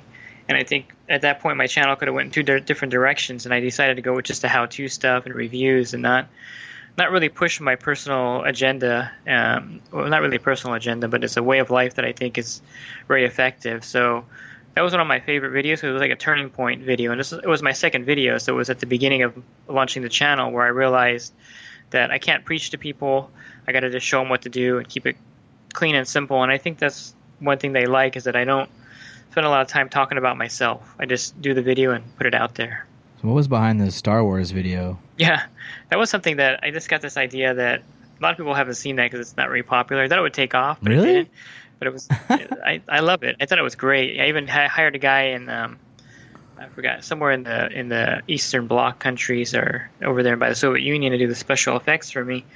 I thought it would be cool to do something funny and something different, and I realized that people don't really care for that kind of thing. They just want my how-to stuff. So I don't do any of that stuff anymore. I don't do any pranks or any kind of things like that. But I thought it would be big, but you guys liked it, but I guess that's good enough, right? I do like it. Nice. Yeah. But, you know, the recent one that I really liked was the Swimming Pool 101, the crash course for rookies. That's my longest video. It's 26 minutes, and my friend Ben, he wanted to learn how to do pool service, so I said, well, when you come over, and I decided to film it. At the last minute, I'm like, hey, I should film myself talking to him about how a pool works and all that's involved in servicing it. And so I just had the camera rolling, and I was showing him everything about the pool. And that's one of my most popular videos, and it was just very organic. I'm just out there talking to him about how to do this and that. And that's kind of taken me back to my original roots of just going out there and filming the video. And I really like that video, too, and helping him start a pool business. That's cool. You did a podcast episode on that one too, right? For the rookie mistakes. Yeah, it's really a popular podcast too. And I think when you hear other people's, wisdom is when you learn from others' mistakes without making them yourself. And I think that's why I did that one too, because there's a lot of mistakes you can make out there, and I made them all myself, so I know what it's like. I think that's why we like sharing people's stories so much on our podcast, is because I think that's the best way to learn, and we've always believed that, you know, is why make the mistake that others have already made if you can learn from it and not make it yourself. I mean, that's why we really like getting the backstories and the beginnings and the struggles and things like that, because it just helps everybody learn. Yeah, That's right. That's right. That's true. So what's the most fun video you've put together? I really like doing underwater footage. I enjoy filming that. The most recent one that I liked was the WaterTech CX1. It was a cordless robotic cleaner. I spent like 3 hours underwater in underwater footage of that one, and I just like getting those angles and those shots of the cleaners moving. I don't know, maybe it's I just love the way everything looks underwater, you know. So I like getting those underwater shots, and as long as the water's clear. yeah. Well, sometimes it's not, and it comes out depending on what product. But I just like doing that footage. I think for me it's enjoyable to edit that underwater footage. So anything I'm filming underwater, I love doing. That's awesome. That is cool. I want to do more of that. I always enjoyed the underwater footage. There's like some, I don't know what you call it, some like ghetto tricks for like filming underwater that I've seen for like better cameras where you can sync like the clear trays, like Tupperware, and you stick the camera inside of it and you just dunk it down, and then you just kind of like move around the water and you can like film everything, but you can use like a better camera and it acts as like a gimbal too, so it's not all over the place. But I was like, that's pretty cool, because I'm having a harder time finding oxygen, like a you know, a scuba tank or something. There's a bunch of cool ways, but I definitely like the footage underwater. Yeah. It's really cool. So what do you think is your favorite product you've reviewed? I mean, you've done a ton, and we've seen quite a few from Pooler X, and I think, did you do one on Solar Breeze as well? Mm-hmm. Yeah, I did that one, a couple of those. Yeah, so, you know, different things like that, you know, we've used. We always like to hear another opinion, but what has been your favorite one? Yeah. So it's kind of funny. I have a couple favorite, but one of them is kind of a weird one. I like the multi-torque socket sets that Tal makes from Florida. Mm-hmm. I just love those things because they save me so much time out there in the field, and I like filming them because it's cool. You're like using the drill and pulling off the filter clamps really fast, and it's a great product. And I always love using that in my videos for him. And he's a pool guy also, and he created that product about 10, 12 years ago, and I think it's taking off for him now. But that's a cool little product. I like little things like that, gadget kind of things. Yeah, Tal's a really cool guy. We saw him in, I think, Florida, that show. He's a trooper, man. He's still out there servicing pools too, while doing all that. We bought a bunch of them. Yeah, we brought them back home. Yeah, we have a couple of them with our filter clean guys now. He's really good. He's a good guy. I like unusual products too. Like I just did the fire pump from Advantage. You hook it up to you drop it in your pool, and you can put out a forest fire with it. You know, I don't know if you saw that video, but it's a portable fire pump. So that's a cool product too. And I think I like tech. So one of the coolest things I like is the Lamont Spin Touch. Mm-hmm. You could do 11 or 10 or 11, I can't remember now, water samples in 60 seconds. You just put a disc in there and it spins it. And that's actually the same exact thing they use for the blood tests in the hospitals. And they got the idea from that. He was at the hospital one time and he saw them doing a blood sample. He's like, hey, I can probably do that for the pool industry. So he made this the Spin Touch, and it's really great. The only problem is the discs are like $250 each, so it's really it's kind of out of reach as far as an everyday test kit. But the tech behind it is so cool, you know. Yeah, that was a cool one. I remember seeing that in Florida and Long Beach and things like that. But it didn't seem practical for bringing to every single pool, though. I mean, the chemistry might be a little bit better, but it just seemed like it'd be rough dragging that thing to every single pool. Yeah, it's more like for commercial accounts and for startups. I use it in my startups when I do a new pool, and it's for problem pools, and it's just kind of to show off to customers. You know, it's like, hey, look at me, I got this $1,000 test kit, man. I know what I'm doing. So it's kind of like the guys at the booth said, it's the cool factor kind of thing, you know. And it is. It's just it's very accurate too, because you can do comparisons. It's just it's just a very accurate kit. And but yeah, it's one of the things I like. I like the tech stuff. But yeah, I agree with you. It's not something you're going to use 90 times a week because it's just not made for that. They made it for pool stores originally, and then they got the idea that, hey, pool guys might want to have this out there too. And so now they made the mobile one. and it's caught on. They sold tons of units last year. They sold out. They're like 2 months behind now in their back order. So it's definitely being purchased. A lot of guys in my group have that kit. So anything with tech, I love robotic pool cleaners. I think I've reviewed just about everything out there, 30 or something of them. I just love anything tech-wise. I'll just film it and put it out there. In your opinion, what do you think the robotic cleaners work best in? I mean, we have like 95%, I think, suction cleaners out here in Arizona, but I think it's difficult to just throw those in the pool. So what do you think is the best uses for those? Yeah, I think homeowners that don't have service would be the main market for them. Midwest, they're really huge in the Midwest. They're really huge in Europe because they don't have a lot of pool service out that way. So I think that's their main market. But I love them on my route here. I throw them in pools and they keep them really clean. I use it in my pool also. So I think the drawback for the service route is that you have to rely on the customer to put it in and turn it off and take it out because you're not there to do that. And so it's not convenient because I've had customers leave them on the deck all week when they should be in the pool and the pool's dirty. So I tell my customers, hey, on the service day, make sure the robot's in there running because that helps me out a lot. I can just do the chemistry and help and do other things around the pool. I don't want to be, I don't say it blatantly, but I don't want to be cleaning your pool when the robot can do it, you know? Mm-hmm. So there's drawbacks to the robotic cleaners for the service industry, and they have a hard time selling them to the service guys for that reason. It's much easier leaving a suction cleaner in there all week and not having to worry about the customer throwing it in. So, yeah, I think the market for that is going to be just individual purchases and pool guys that know that the customers can handle it and put it in the pool for them. Do you think it gets used much on the commercial side of pools? We don't do much at all commercial, but... Yeah, so that's one thing they're pushing, and I've talked to different manufacturers. That's a great way to use a robotic cleaner because you can put them in there after hours and it would clean the pool for them, but I don't think that people realize the benefit of them. I mean, if they watch my videos, they can see how clean they leave the pool because they do the best job out of all the cleaners out there. It's just that they're not convenient for the homeowner or for the pool service guy. I don't usually sell them. I only sell them to customers that I know that are going to use them correctly. So, yeah, that's my take on the robot cleaners. I think they're great, but it's just a limited market. I think they definitely, from what I've seen, I definitely think they work the best. And I actually like the lines better than the hoses. It seemed like those lines have better freedom to actually run a different course because you get bad memory and, suction side cleaners. Those cleaners are only going to, do so much, but the robotic cleaners, those lines are much better for kind of moving around, being a little bit more mobile. Yeah, and they're also a good sell to the people with variable speed pumps because a lot of them don't want to run their pool on high to get that suction cleaner working 6 hours a day. So I have a couple on my route on variable speed pumps that I sold them to the customer because they can save more electricity this way. That's a good angle to sell them too. But again, the convenience factor of having a cleaner in all week, you can't beat a suction side cleaner.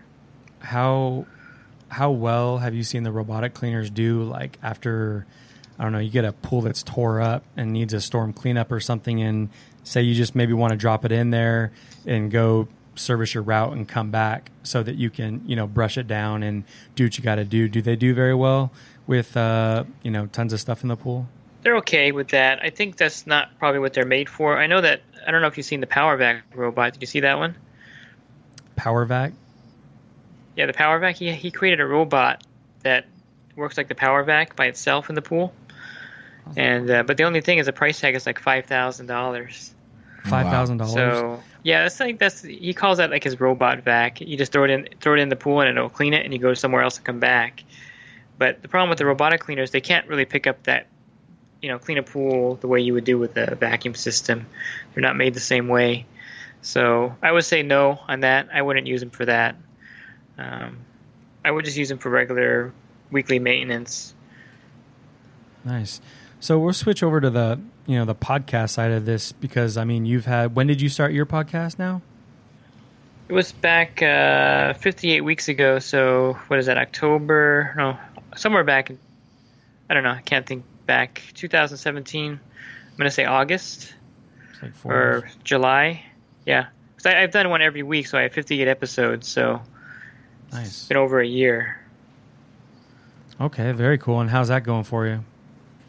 I like it. I think it's something that I researched it before I did it. Everything I do, I research, and podcasts are the number one medium for information right now, and people don't realize that. They think books and videos, but people love podcasts, and I think they're finally catching on to a lot of different industries. My son's homeschooled, and so there's like a lot of homeschooled podcasters I would listen to. And I'm like, hey, I could probably do that for the pool industry. If they can do this for homeschooling, I'll just transfer what they do to the pool industry. So I started a podcast, and I realized it was really, I think that one guy was trying it at one time and he stopped doing it, or a couple guys tried it, but they had like 20 episodes, and so I figured there's no one doing it, and now you guys are doing it too. So I think it's a wide open field, and I don't think people that see each other as competition out there look at it the wrong way. We're not competing against each other. We're helping people get the information they need, and we're providing resources to them. And so there's no competition. It's just something that it's a medium that people can utilize out there on the route and listen to the podcast and get the information in a different way. So I don't see it. I see it as. Go ahead. Oh no, I was gonna say I think you're talking about like the Brett. Brett was the one that started his podcast at one point several years ago. I think we had heard him. That was like 4 or 5 years yeah. ago. Yeah. I think he had like 10 or so episodes. Kind of, we really wished that would have continued, and that's kind of what put us on to that a little bit. Was that being able to listen to that while you're on your route and stuff is pretty awesome. Yeah, I know. It's unfortunate because that wasn't the the big boom for podcasts 4 or 5 years ago. It's only been pretty recent within the last year or so that it's really taken off. Yeah, I met Brett a couple times. He's a really awesome guy. He's done a lot of good things to the industry too. Yeah, I think it's a great media. I really enjoy it. So what's your goal for your podcast?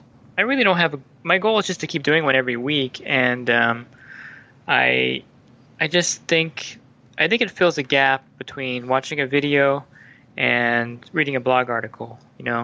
There's people that have time to watch a quick 5-minute video, get information, but you can't put everything in a 5-minute video. So, and then you can write an article, and they can read it, and you can get a lot more information out of the article, but you need more time to read it.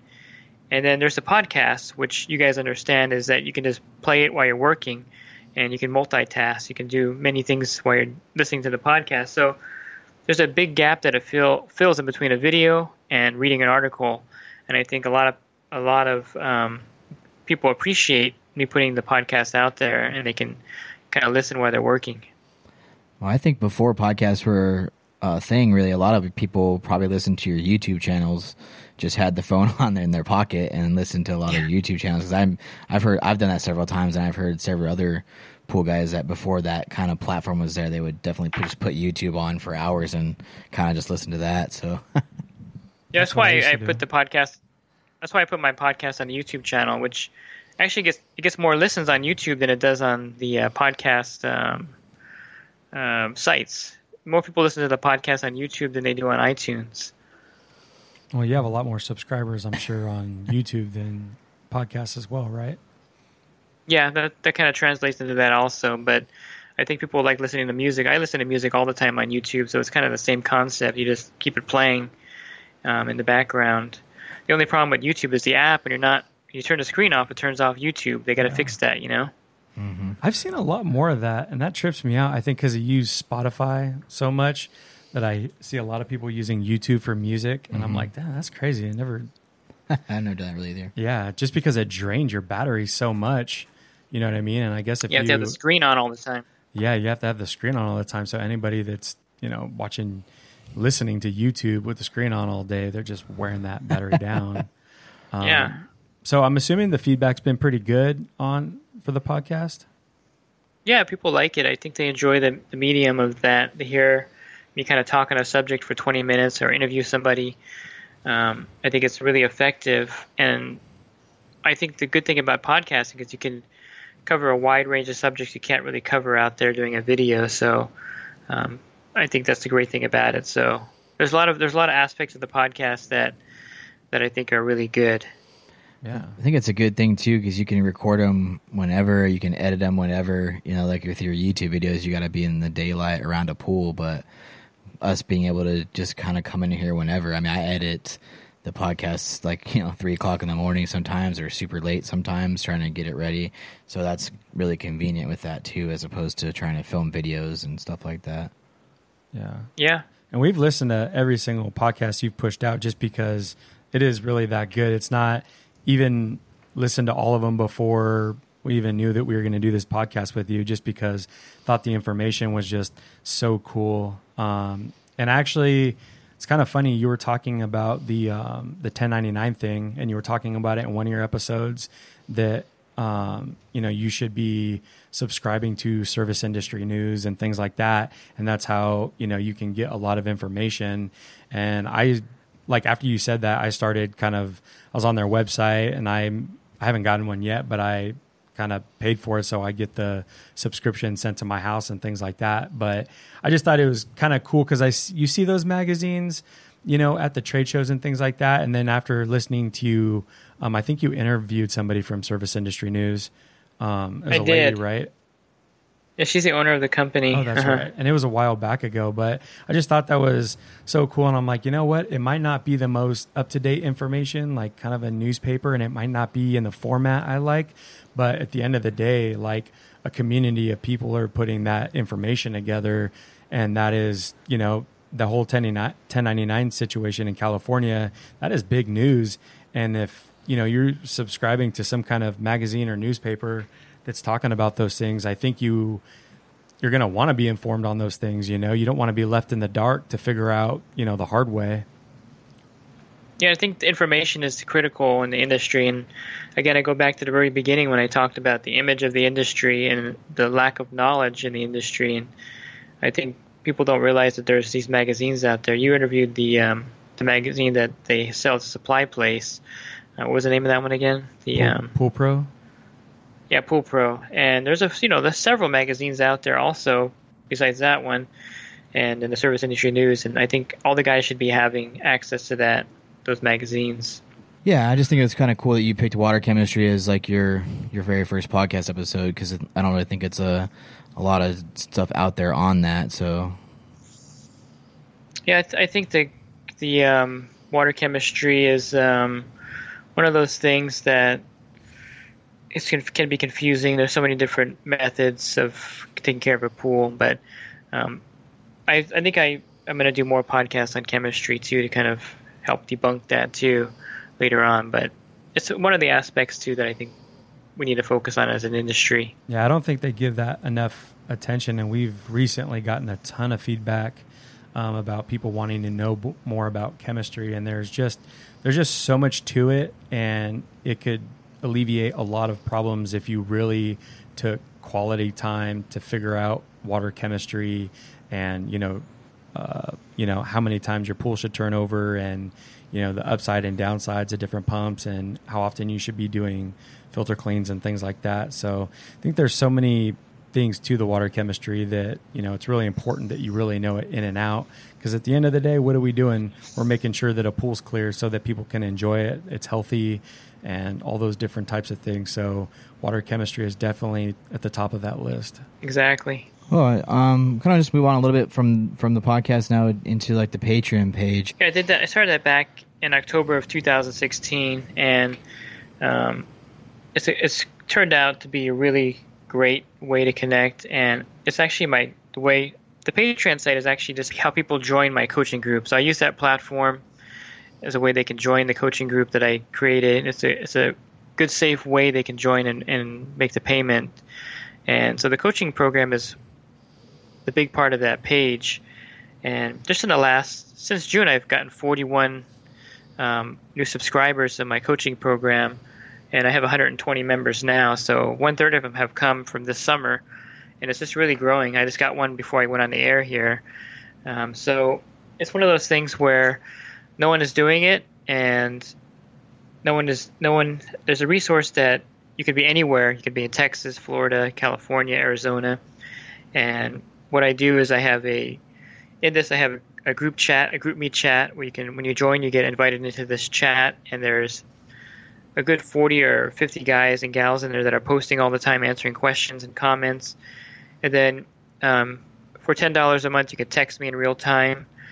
and for $20 a month, you can call me and text me in real time. So a lot of guys find that first they don't believe that they can do that. Like, can I actually call him? So that I'll get a call like, hello, like, hi, I'm calling you from the coaching group. I'm like, yes, how can I help you? And so I help them through a problem, and so it's really cool, because I take all the years of knowledge that I have, I can pretty much solve something over the phone or text without having to see the issue.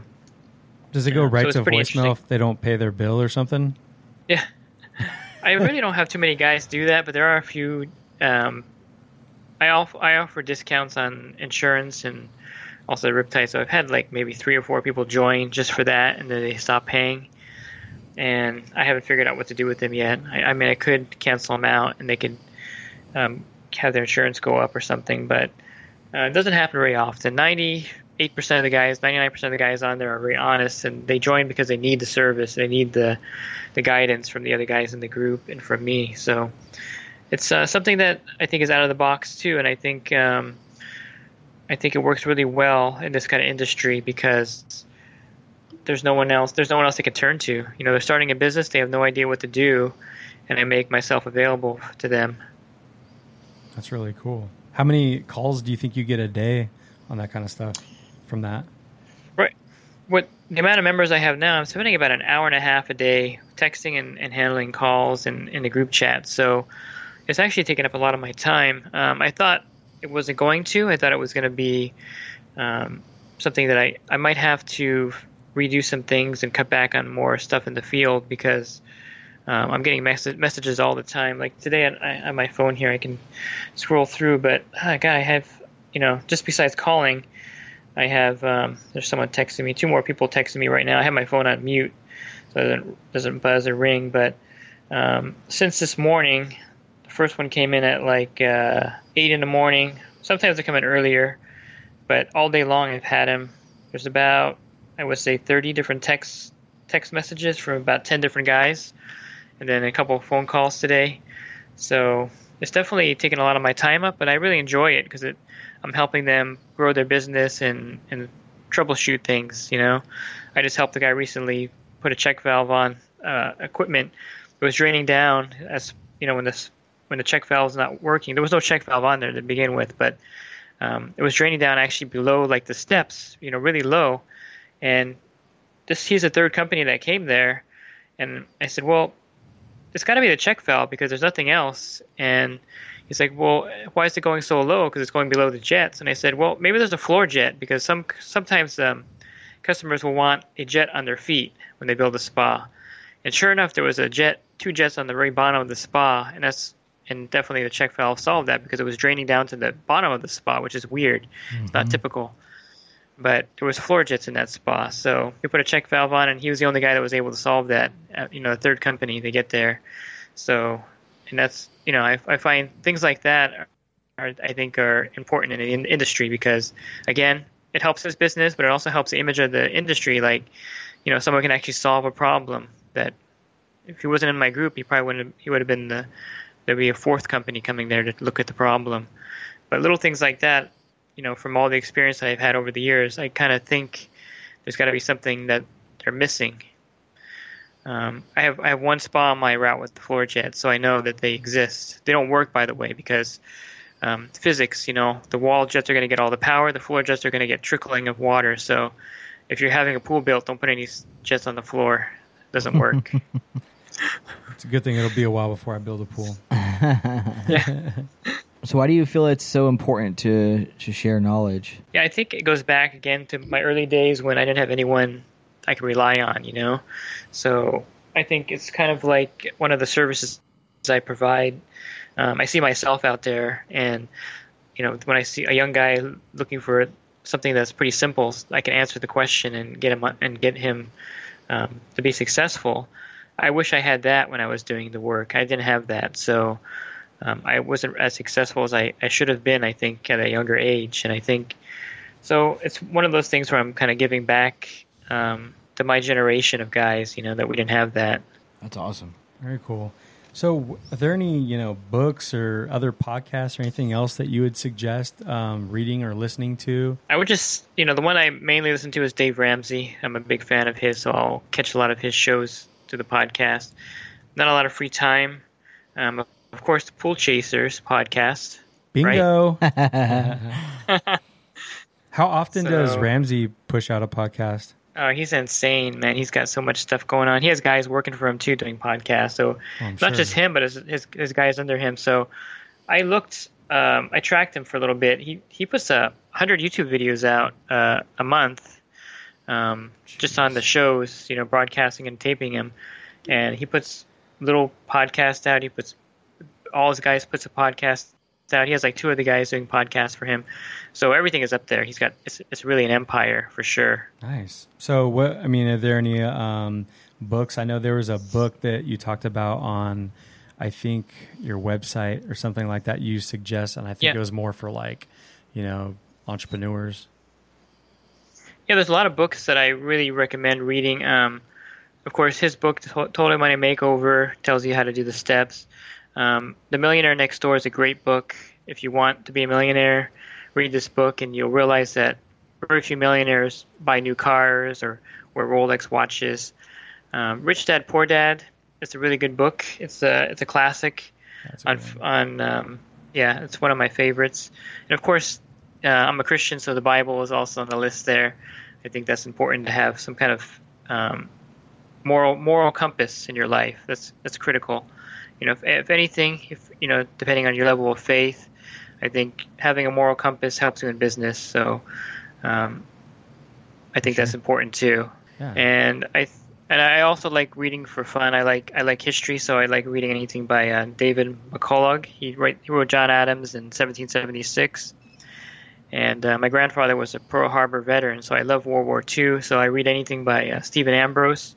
He wrote D-Day and Band of Brothers. So they made that into a TV series also. So history is a real big thing for me. I love World War II. I'm a big World War II buff. Very cool. And is there any YouTube channels that you like in particular? Yeah, I watch a lot of different channels. I think when I have time, I like music, so I watch a lot of the music channels. The classical musical instruments, I love those. And what else do I watch? Let me see. I'll pull up my thing. I've been talking for a long time, and my brain is kind of going to mush. Yeah, we're a couple hours to pull up. Now. Yeah, so I've never talked this long before. Kind of weird. This would be like 2 months worth of content for the podcast. Pretty much. I watched this guy called the Gadget Inspector. He makes drone videos, so I watched some of those. He's pretty cool. He lives in Michigan, so he only films like half the year because the other half he's like snowed in. So he's pretty cool. I like the music ones, the 2 cello guys. I like the piano guys. So if I'm doing anything, I'll watch stuff like that to kind of relax and entertain myself. But I used to watch a lot more, but I'm just so busy I don't watch a lot. I watch a lot of pool guys too. I like River Pools. They're like a fiberglass pool company. They put a lot of good videos up there too. Inyo Pools doesn't put as many videos up as they used to, but they're really good too. So I like anything pool related. I'll pull up the video and check out their content to see what they're doing. But I don't really do a lot. I do a lot of production work, so I don't have a lot of time to kind of go out there and watch videos. Right. Yeah. So you have is there a favorite quote that you kind of like and maybe live by? Yeah, there's a quote here. It's anonymous, but it says, helping one person might not change the world, but it could change the world for one person. So that's, cool. helping one person might not change the world, but it could change the world for one person. So I think that's kind of like the starfish little saying, you heard that one where the girl's walking along the beach, she's throwing starfishes back in that are all washed up. And then an older gentleman's like, well, what are you doing? There's thousands of them. You can't make a difference. She's like, then she throws one more in the ocean and she says, well, I made a difference for that one. So kind of like that analogy, That's really cool. And it's pretty cool to think that if you do something like that and other people kind of latch onto that and they do the same thing, you pretty much start a movement of everybody helping out. And what if everybody walking on the beach did that? Then thousands would be going back in. You know what I mean? Yeah. Setting a good example. You can equate that to the industry, because the industry needs to be boosted up, you know.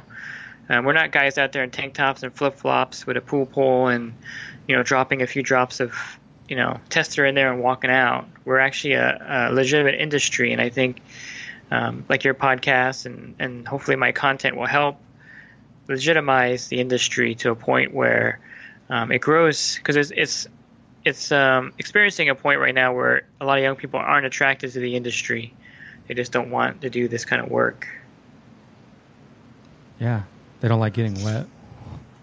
Yeah, I don't like getting wet either. I've only fallen in 2 pools, so. Oh wow, that's a long time. I told the story to my group. We had a dinner the other day, and I fell in front of the gardeners, and they thought that was the funniest thing in the world. You know, they were talking in Spanish, like, "Hey, look at the pool guy in the pool." Oh, that must have been the worst. That's all right. I've racked myself pretty much the one time on like on a pool. Yeah, it sucked, but I saved my phone from going in, so that was pretty good. Small victory there, huh? Yeah. So touch a little bit on Dave Ramsey stuff. You know, I know that obviously the second video you ever made was, you know, about being, you know, debt free, and as well as the pool stuff. So why is it so important to you, you know, to live life debt free, and, you know, why have you made that kind of a staple in your life?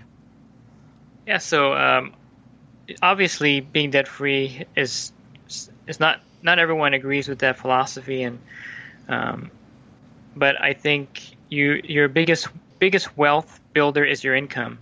So if you're not paying anybody anything, all the money you make is yours. So that philosophy is old school. It goes back to the turn of the century, and where the debt wasn't really a big deal. People didn't borrow money. And I think for us, for me and my wife and my son, it gives us more time. Like my wife, she hasn't worked in 10 years. She's a stay-at-home mom because we have no debt, so she doesn't have to go to work. And it gives you more options and you have more resources to help people, more time. The fact that I don't owe any money on my properties gives me the ability to do stuff that I'm doing now. I mean, I have the group, and I think the rate that I charge for this coaching thing, I get this all the time from one of the guys in the group who's pretty successful. He's like, "You're charging way too little, you know. To text you should be like $40. To call you should be $100 a month, because what you did for my business, you know, I have 300 accounts because of you, and it's such a bargain. But I keep everything like that because I don't need to charge that kind of money to do what I do, because I have a lot of resources now because I'm not paying anybody any money. So that makes you a lot more generous when you're not paying bills every month, that you actually have money to do stuff like that. Like there's a guy that joined the group. He's in South Carolina, and I had a dinner locally here last week where there was like 16 guys there, and I gave everyone a Pool RX hat and a shirt. He's like, "Well, how do I get a Pool RX hat?" I said, "Well, I'll mail you one. You just joined last month, so for $10. And I sent him a hat, I sent him a shirt, I sent him a book, and the package cost $13. The book's $20, and he's only paid me $10. I gave him $30 worth of stuff. But that's how I operate, because I can. You know, I'm not driven by money. And that's when you're debt free, money is not the driving force by what you do, and that makes you a different person. You know, not having to pay someone a mortgage or pay someone a car payment makes the money a lot more, I don't know what the word is. It makes you much more generous. Yeah. You don't think about it the same way. You know, a lot of people hold on to their money in their fists because they have to pay this and that. I don't have to do that. I have an open hand because I don't have to pay someone money. And it makes a difference, I think, in how I operate and how I do everything, and with everything I do. When I go out to dinner, I always pick up the tab, because not to show off or anything, but that's just how I am now, you know? Yeah, I do too, but because nobody has any money. Yeah, that's you're hanging out with the wrong kind of people then. But it just changes the way you look at things, and I think that's the point I want to get across, that working Dave Ramsey's plan and paying everything off, it's not the fact that you're wealthier than anyone else, it's the fact that you look at money differently. The money doesn't own you, you own the money. And I don't know if that makes sense. It just changes your perspective. It definitely does. Yeah. And I think all those things are really smart. He even talks about like the baby steps and making sure you have an emergency fund of $1,000 and putting a percentage away for retirement and all these things. And it's pretty cool being on a plan because, you know, some people need that structure and that plan because, in all honesty, I think a lot of that people know they should be doing it, but you don't do it for some reason. But, you know, you get on a plan and you see how it's changed other people's lives and you can kind of, you know, stick to it. You know what I mean? And, you know, maybe you don't need, you know, Starbucks coffee every single morning. Unfortunately, that was one of my vices. And after reading it, I was like, yeah, I probably should get my caffeine at home. But there's something, it's weird because it's kind of like a weird addiction and you think that you can't kick it because it makes your life better. But when you really think about it, it's like so stupid. Like I should just go in there and get a couple of those damn cups and just keep them in my house and fill it up. And I'll just kind of psych myself into thinking that I'm getting Starbucks every morning. But that's just me being honest, you know, we all have our vices, but, you know, just kind of reading some of that stuff because you talk about it so much. It's like a lot of that makes total sense. It does. It makes sense. And I think a plan is what you need for anything in life, you know? Yeah. Are you able to eat out now? I do. I mean, I eat out a lot now. And in fact, one of the problems is we're probably spending too much money now because we're not watching ourselves as carefully anymore.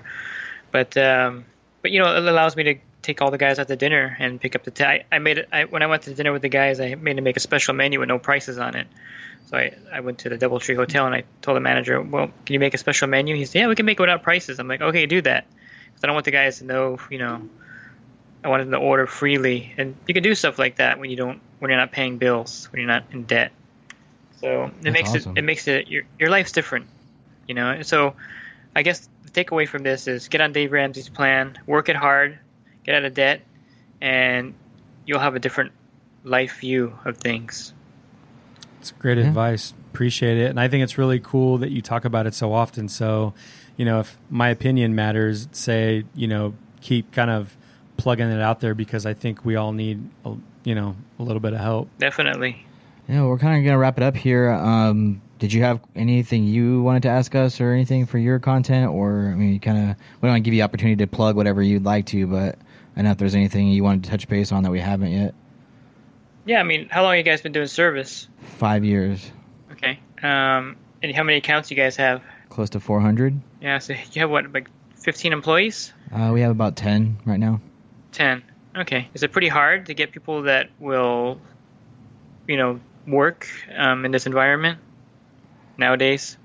It's probably the most difficult part is finding good help. I think just trying to get people to work to the level that we expect or we want that we work, you know, is difficult. But we want to give the homeowner the best experience possible, so we try to train them that way. And sometimes it's difficult to find somebody that understands that the little things make a difference. But there's also what's the name of your company? Brothers Pool Service. Oh yeah, you mentioned it earlier. I just thought you were joking, but it's the actual name, huh? Yeah, I know you don't know it because we're not recommended on your website. Yeah, that's only for the guys that sign up to the coaching group. That's one of the side benefits. So I guess we got to sign up. Actually, you get a discount on your insurance too for all the guys. So. Oh, nice. Yeah, we'll have to talk more about that after this.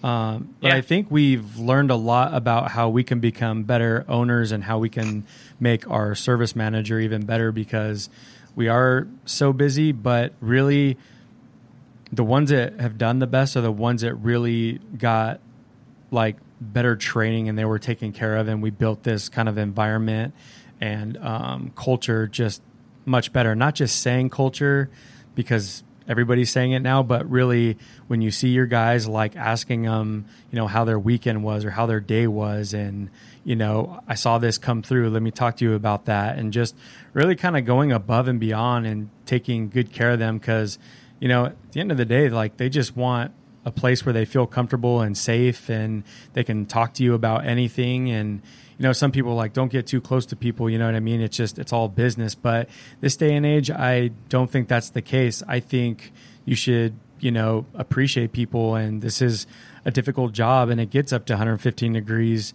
and you should treat them like family because they spend more time with you than they do with their own families, and they're doing quite a bit. So I think it's almost best to really connect with them the best that you can.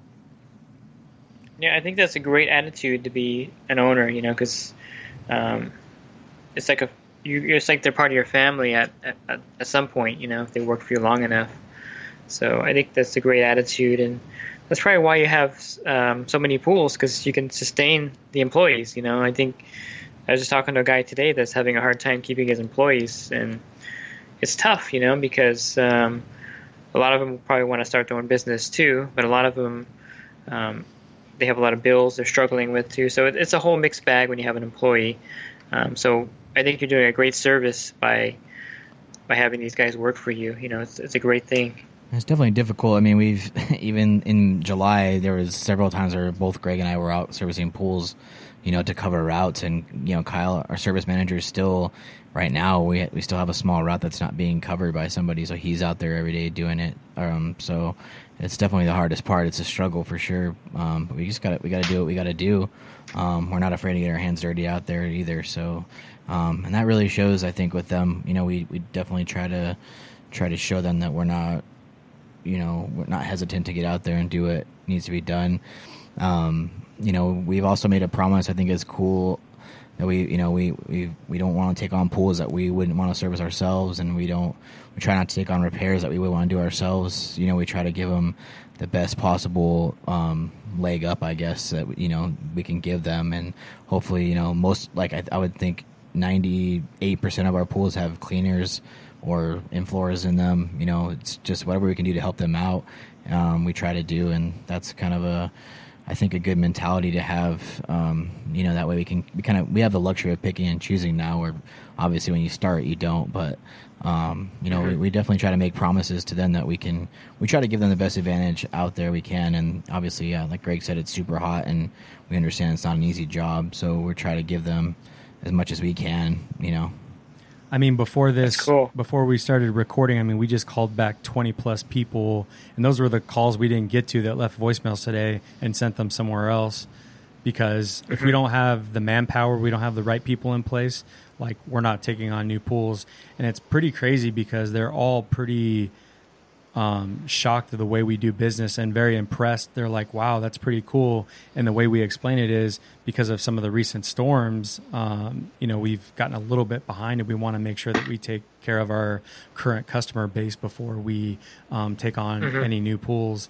And they're all extremely understanding of that and think that that's kind of the honorable thing to do, because you could easily just tack on, more pools, but what does that do? You know what I mean? We enjoy our weekends, and we have little kids, you know what I mean? Like, that means a lot more than, a couple extra bucks and a weekend out in the field. Yeah. Like I always tell people, you can make money anytime in your life, but you can't get that time back. That's right. Yeah.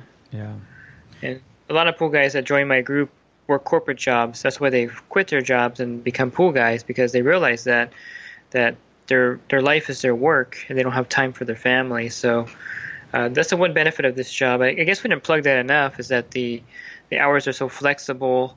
You can do as much work as you want or as little work as you want in this field. And it's a great industry if you're having time management problems at your current job.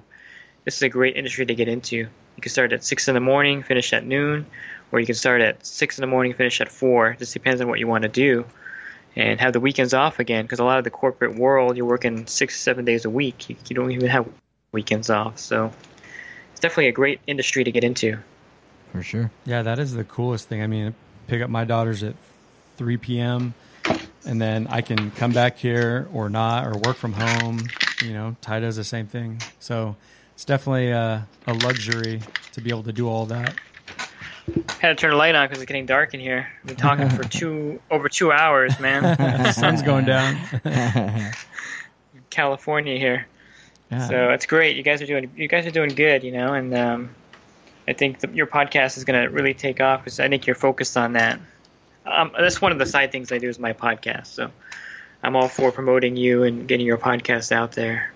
Well, we appreciate that. We really do. And, we have this, and I think sometimes we get perceived a certain way, but we have an insane amount of work to do.